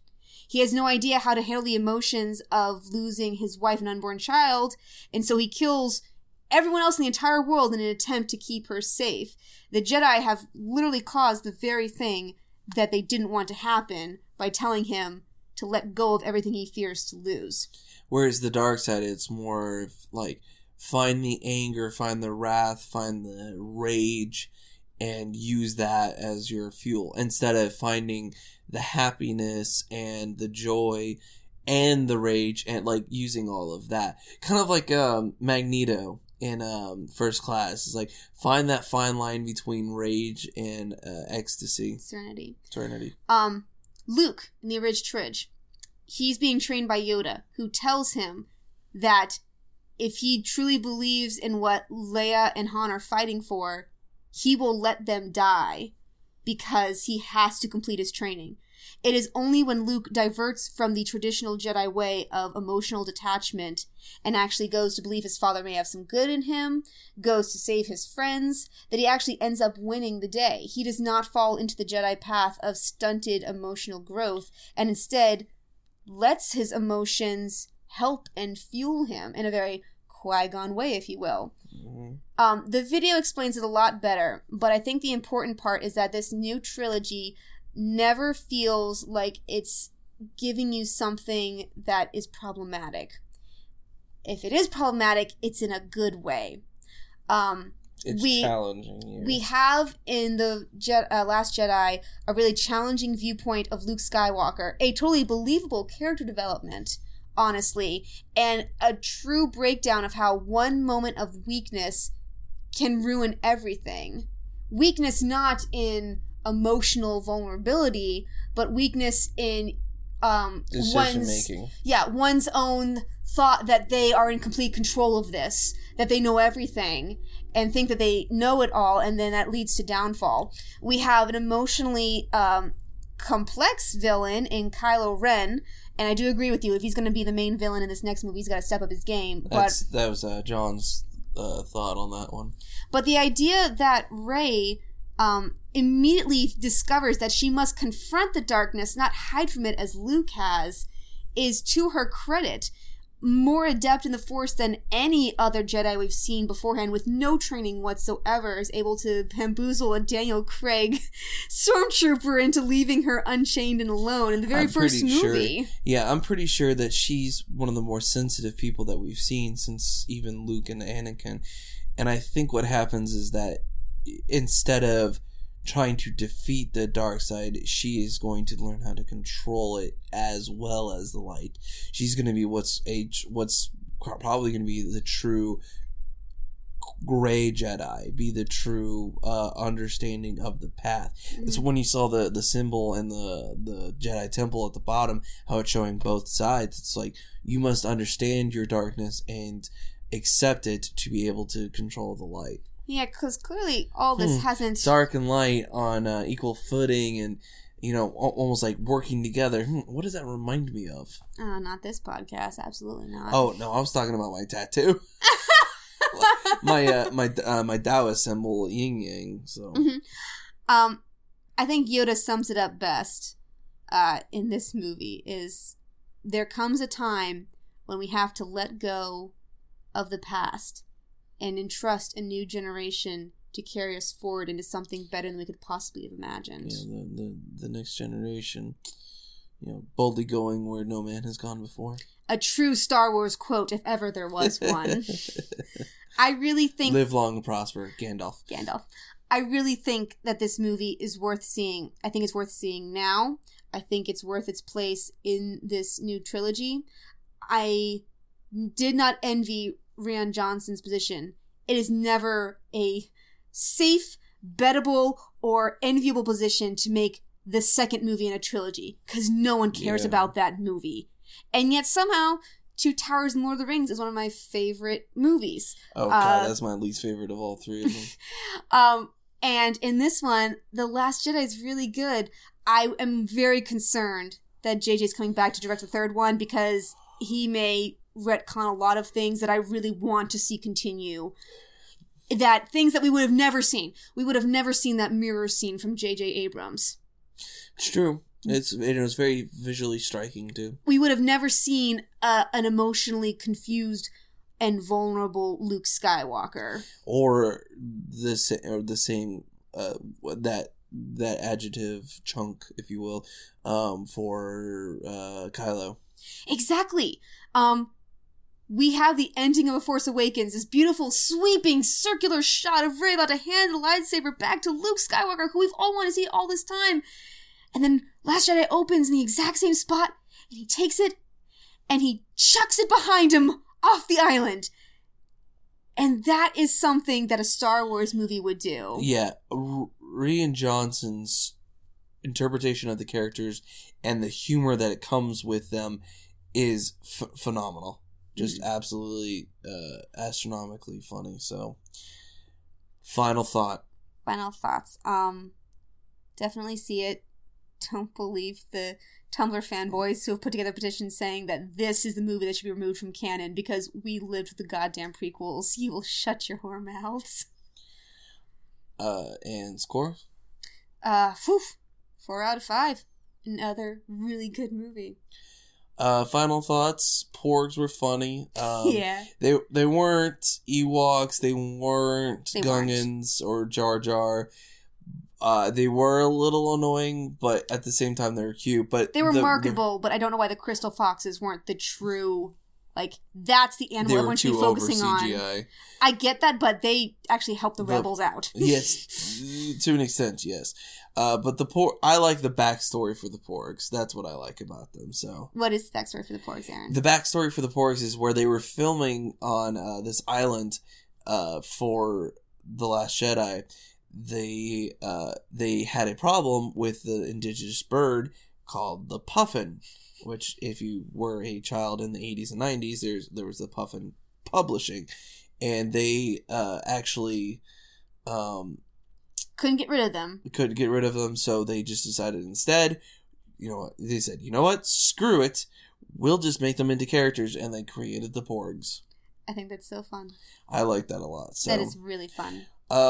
It's a good movie. It should not be taken out of the canon, even if I don't agree with half of the choices. It's okay not to agree with every choice made in a movie and still like the movie. I will say, Aaron's being remarkably blasé, because when we finished watching this movie, you were in tears, and I could see indentations on your seat arms where you'd gripped it because you thought things were gonna keep going bad, and then they got worse. It's like you were completely emotionally invested in this movie to a point where your now reaction is a little surprising to me, actually. Well, and they had a tendency of almost like building up to something and then keep going, which is nice because you get the story to continue. But like, there's like I'm waiting for that deep breath I can take. I'm waiting for that deep breath that I can take. I'm waiting for that deep breath I can take. Holy shit, this is still going on. So, it was like Mad Max Fury Road. It was all incline. Well, yeah, especially near the end. It was hard to catch your breath. But my final thought is the light speed scene.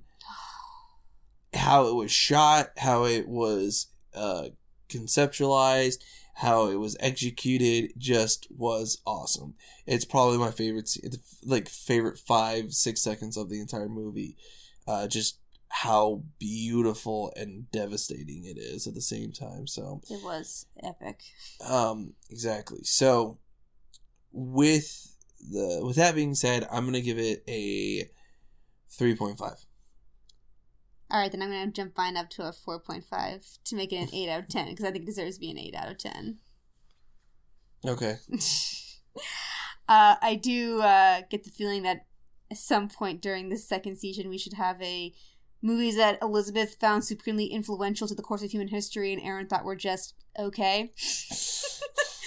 I feel like that list is going to encompass a lot, and then we'll flip it, and Aaron would pick no movie. Oh no, I'm sure there are plenty of movies like that. So, but we definitely went way over time, and I knew it was going to happen. You were so sure we'd get through 4 movies in a tiny hour. Yeah, and I thought we could, and then you went so freaking in depth into Star. I wouldn't have said we were going to do it if I knew I was going to go this in depth. I could have told you that. You didn't, though. That's I know. The thing.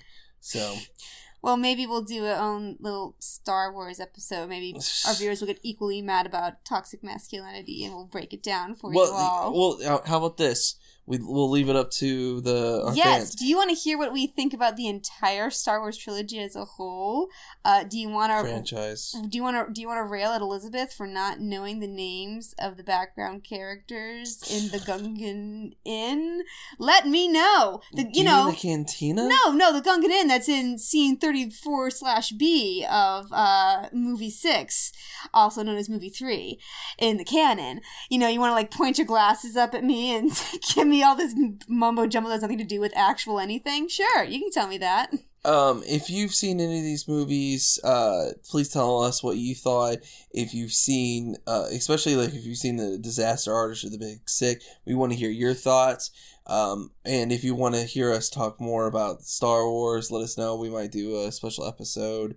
And we do have another kind of fun one coming up. Yes, because we saw even more movies than this, but we decided wisely, I now think we realized, to split those up into another episode, compare, contrast. Yeah, I'm looking forward to this one, so. Me too. All right, but I think we need to wrap it up. Are you sure we couldn't go for another? Oh, well, nope. We made it to 2 hours. I can rest easy. Yeah, people are going to be complaining about the length of time, so. Dude, if you want timestamps, I will give you timestamps. If you just want to listen to the segment where we talk about this one specific movie, sure, I'll give it to you. But I think stuff at the beginning. I think we're brilliant beginning to end, no questions asked. So. Well, until our next week. She's been Elizabeth. He's been Aaron. And we're married to the idea.